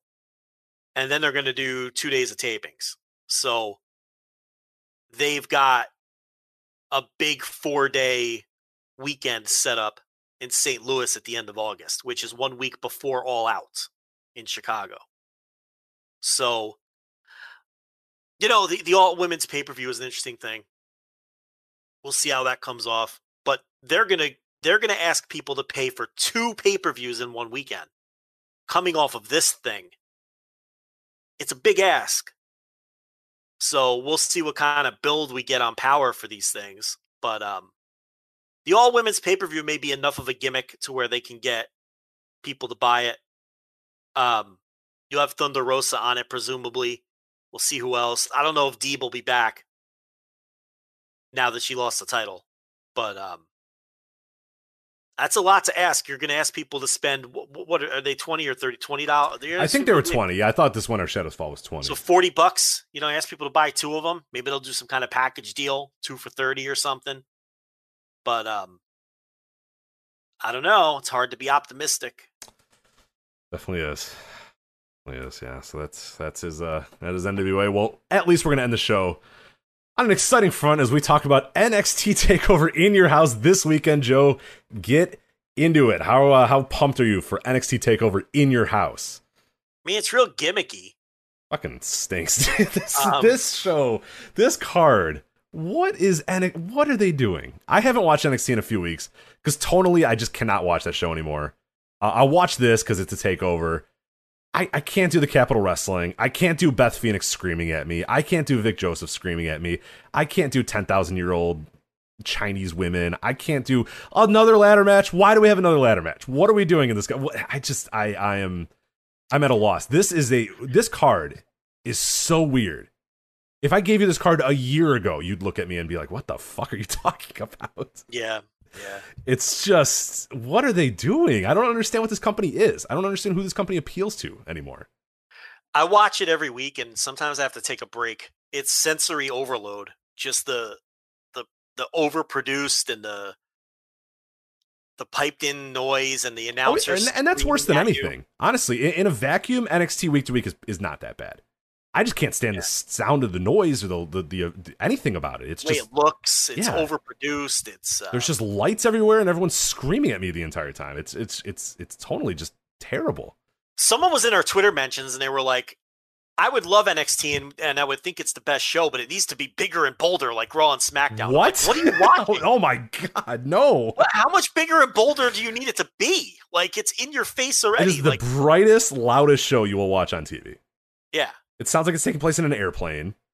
It's just Vic Joseph screaming, Beth Phoenix screaming, everybody yelling. There's 6,000 things happen on every show. They're boom, boom, boom, boom, boom, backstage, back to the front, backstage, boom, boom, boom, boom. I mean, it's a manic show. How could you need it bigger and bolder? I mean, I don't know. It was one of those replies to your tweet asking why people watch WWE. Yeah, I mean, it's just a lot. It's a real thick and heavy 2 hours of wrestling. It's like, I mean, I'm not being facetious. Sometimes I got to take a break. Yeah. Like, I'll watch the rest of this later. It's exhausting. It's an exhausting show to watch. It's an exhausting show. It's like trying to get through a PWG show. Yeah, it exhausts your senses. It really exhausts your senses, and you need to kind of, so that's why I really have not watched week to week as much. I mean, obviously I watched this because it's a takeover, and for the most part, takeovers are okay, but this, eek. I don't know about this show, so let's. I'll preview. I'll kind of lead you through this. You're more familiar with the build, so you can kind of chime in on these real quickly. Although I can't imagine you have a ton to say about every one of these, but we'll see. Winner take all 6-man tag for the NXT North American and NXT Tag Team Championships. You got all that? No. Okay, so Bronson Reed is the NXT North American champion. Well, he was teaming with MSK, who are the NXT Tag Team Champions. Yes. So they're going to face Santos Escobar, Joaquin Wilde, and Raul Mendoza. So presumably, if those guys win, Santos Escobar would win the North American title, and Joaquin Wilde and Raul Mendoza would win the tag team titles. That's not convoluted at all. No, or they'll fight. Maybe Joaquin Wilde will be like, "Fuck no, I want the North American title. Like, I don't want to team with Raul Mendoza. Fuck this guy." Like, so maybe that's a way to build tension. But there you go. So winner take all 6-man tag for the North American and NXT. Why? I mean, come on, just have fucking matches. What are we doing? Like, all right, I think I could like review this show right now. I know how every one of these matches is going to go. Like the main event, the 5-way for the title. We're going to come on here and we're going to say they all worked hard. And I guess it was good, but I didn't enjoy it. That's what we're going to say. You know what I mean? The ladder match. We're going to say, oh, another ladder match. They did some risky stuff. I've seen so many of these. I just couldn't enjoy it. This match here, this winner take all. It's going to be a hot 6-man. Yeah, everybody probably rules. Going to open the show. All 6 guys are awesome wrestlers, and I love all of them. It'll probably be the best match on the show. You know, it's going to open the show. Like, I know how I know what I'm going to say about every one of these matches before they even happen. Because I see them in my mind. NXT Women's Championship match, Raquel Gonzalez versus Ember Moon. I mean, hopefully they don't overthink this, and Raquel just beats the hell out of her, right? I mean, the thing with Moon is every now and then she has a bad night. And Raquel Gonzalez, not exactly been Ami Toyota in the experience department. So this could be good. It could fall apart. It's NXT, though. I feel like they'll hold it together. Yeah, look, it's very rare that an NXT match does fall apart. They got that fucking warehouse where they can practice this thing 19 times. They usually don't. Yeah, they don't get on that level where they completely, other than an injury happening or something like that. It stands that they'll probably be fine. Yeah, they're probably doing this match every day. Right. There's enough smart people in that room there that are going through the beats every single point in this match. So. You're going to have to explain this one to me. Mercedes Martinez versus Xia Li. So Xia Li, I assume, will be accompanied by the 10,000-year-old Chinese woman as well? That's true. You're not making that up. Okay, so Mercedes Martinez, is she evil? Is she being sucked into the evil? What's going on here? Thought she was on the main roster. What happened? We're done with that? The 10,000-year-old Chinese lady's going to she's got that hot breath. Yeah. The breath comes out of the it's killed multiple people, and it seems to not really concern anybody. They continue to invite her to the Capitol Wrestling Center. When she killed Kiera Hogan, right? Or not Kiera, who'd she kill? Jaden Carter, right? Caden Carter? Yeah. Or Caden Carter, that's right. Yeah. Yeah, she's dead. She's dead. Like, she hasn't been seen since then. She literally died, and they just... Hot breath killed her. And then they just went to the next match. They just went to commercial. Then went to yeah. This is NXT these days. Yeah, I don't know what this company is anymore. I don't understand this. What happened? What are we doing? I don't know. Remember when it was just like, here's 5 matches. Every one of these people are just fighting to win a title or to prove that they're better than the other person. Right. And then they'd go out there for 2 hours in front of a fucking molten hot crowd, have 3 or 4 good matches, a great main event, and that was it. And takeovers were great. Safest bet in wrestling, right? I don't know if it is anymore, but anyway, we'll have to see if the 10,000-year-old woman can kill Mercedes Martinez with her hot breath as well. The 27th ladder match this year from NXT. That is, I think it's honestly 8 for the last calendar year. It's at least 8 or 11, somewhere in that range. But we have a ladder match. I can't believe I'm reading this. This is the one that if I told you this a year ago, you would look at me and just say, Rich, what are you talking about? You'd think I'm filling out a Mad Libs when I say Cameron Grimes versus LA Knight, the former Eli Drake, and a ladder match for $1 Million Man Ted DiBiase's vacant $1 Million championship. Yes. It's Trevor Lee versus Trevor Eli Lee Drake. versus Eli Drake. Yeah. In a ladder match for the $1 Million Man Ted DiBiase's $1 Million championship on NXT. Dummy, yeah. Yeah, that's right. That's what the match is. I love that they changed nothing about him. Eli, what do you do well? Well, I say Eli Drake. Okay, all right. So, what's your new name going to be? L.A. Knight. All right, yeah, that's good. We're good. You guys want to change anything else? No, we're good. That's good. Nope. Just do that. Keep doing what you're doing, pal.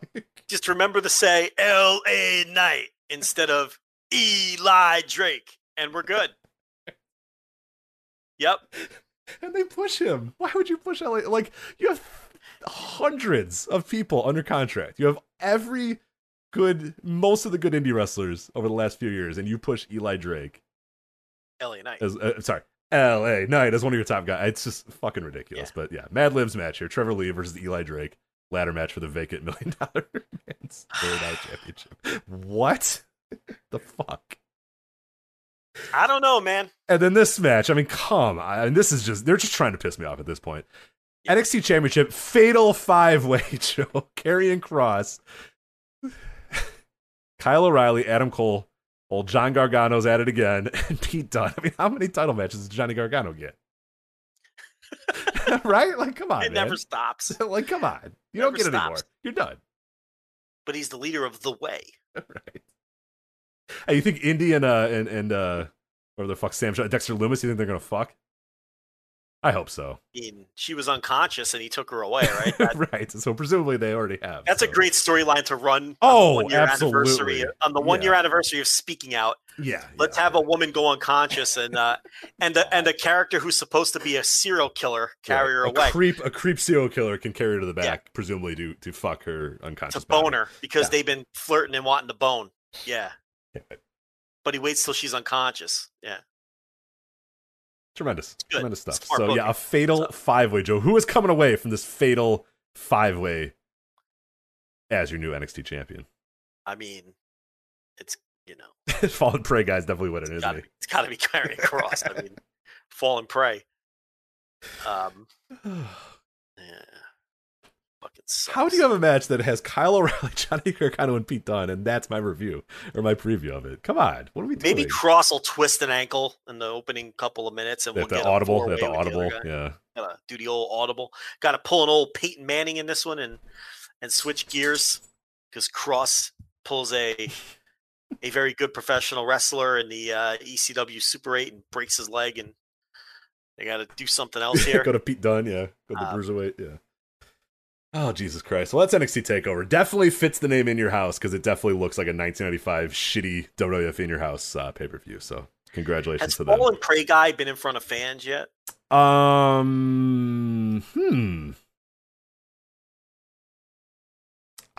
That's a great question. I don't know. I gotta look that up. It's been so long that we've been in this COVID thing that This is the Capitol Wrestling Center, though, right?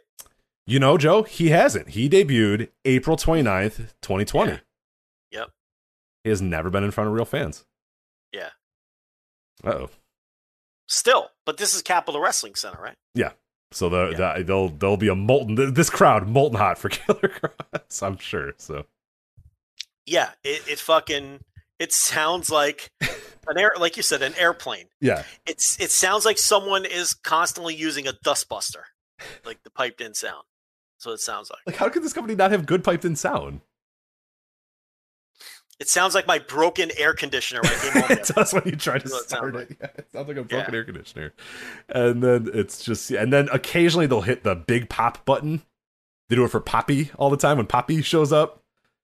And it's just it's just stone cold 1998 in that building. That Poppy's going to be on it again, right? I saw, yeah. I will tell you, it's, you know, if you have an anniversary coming up or you just want to do something for, you know, the person that you love in your life, love something as much as Triple H loves Poppy and NXT loves Poppy. I mean, just try to love your wife, love your husband, love your boyfriend, your girlfriend, whatever. You love them as much as NXT loves Poppy, and everything will be okay. And you'll have a happy, good relationship because that's love, man. That is love. Yeah. Poppy. She's back. Oh, it's funny. I went to the barber to get my beard trimmed. Oh, your beard barber? Yeah. Said, hey, I heard Poppy's going to be on NXT this week. And I was like, you're right. You said, PeacockTV.com, man, my man. NXT TakeOver in your house Sunday night. Yeah, that's exactly what I said. Poppy. And right when my barber was trimming up my beard, and said, "Yeah, I'm gonna be tuning in, sir, to watch Poppy and L.A. Knight." Really a big fan of L.A. Knight. My beard barber loves L.A. Knight and Poppy. Oh, we're so overtime, but I always there was an NWA Power promo from Eli Drake that he did last year that has stuck with me for whatever reason. So he does his normal promo and he goes, "You know when you're at the gas station." Do you remember this promo? Yes, I do. Okay. Yeah. I'll tell you the whole story. So he goes, you know when you're at the gas station and it says, "Do you want a receipt?" And it says yes or it says no. Do you know if you don't hit a button, the next guy can come in and fill up gas on your dime? I don't remember what the context of the promo was. Yeah. Which is not true. That's not how it actually works. It just eventually just goes away and does it. But I don't know the context, but every time I fill up gas now and that receipt thing comes up, in my head I go, Eli Drake, because it's synonymous now with that. And it's so weird. And I tell myself, don't do it. I'm driving up to the gas station. I go, don't do it. Don't think of Eli Drake. And then it says, "Do you want a receipt?" And I just see Eli Drake in the fucking NWA Power studio. That is, I think that's a perfect place to end the show. That's where my life is at these days. So there we go. Eli Drake, NXT TakeOver in your house. I think we'll have a review on the website. I honestly don't know. Nobody wanted to do it. So maybe we'll do it. I don't know. I'll find somebody or I'll do it or somebody will do it. But we'll talk about it on the show, I think, right? You know, watch NXT TakeOver in your house? I guess. What else do I have going on? Get into it. All right. There it is. So thank you to Manscaped. Thank you to MyBookie.ag for sponsoring this week's show. Patreon.com/voiceofwrestling. Help Joe get that air conditioner and dishwasher all paid for. Written content, audio content up there at Patreon.com/voiceofwrestling. So for Joe Lanza, I'm Rich Great. Talk to you next time on the Voice of Wrestling flagship podcast.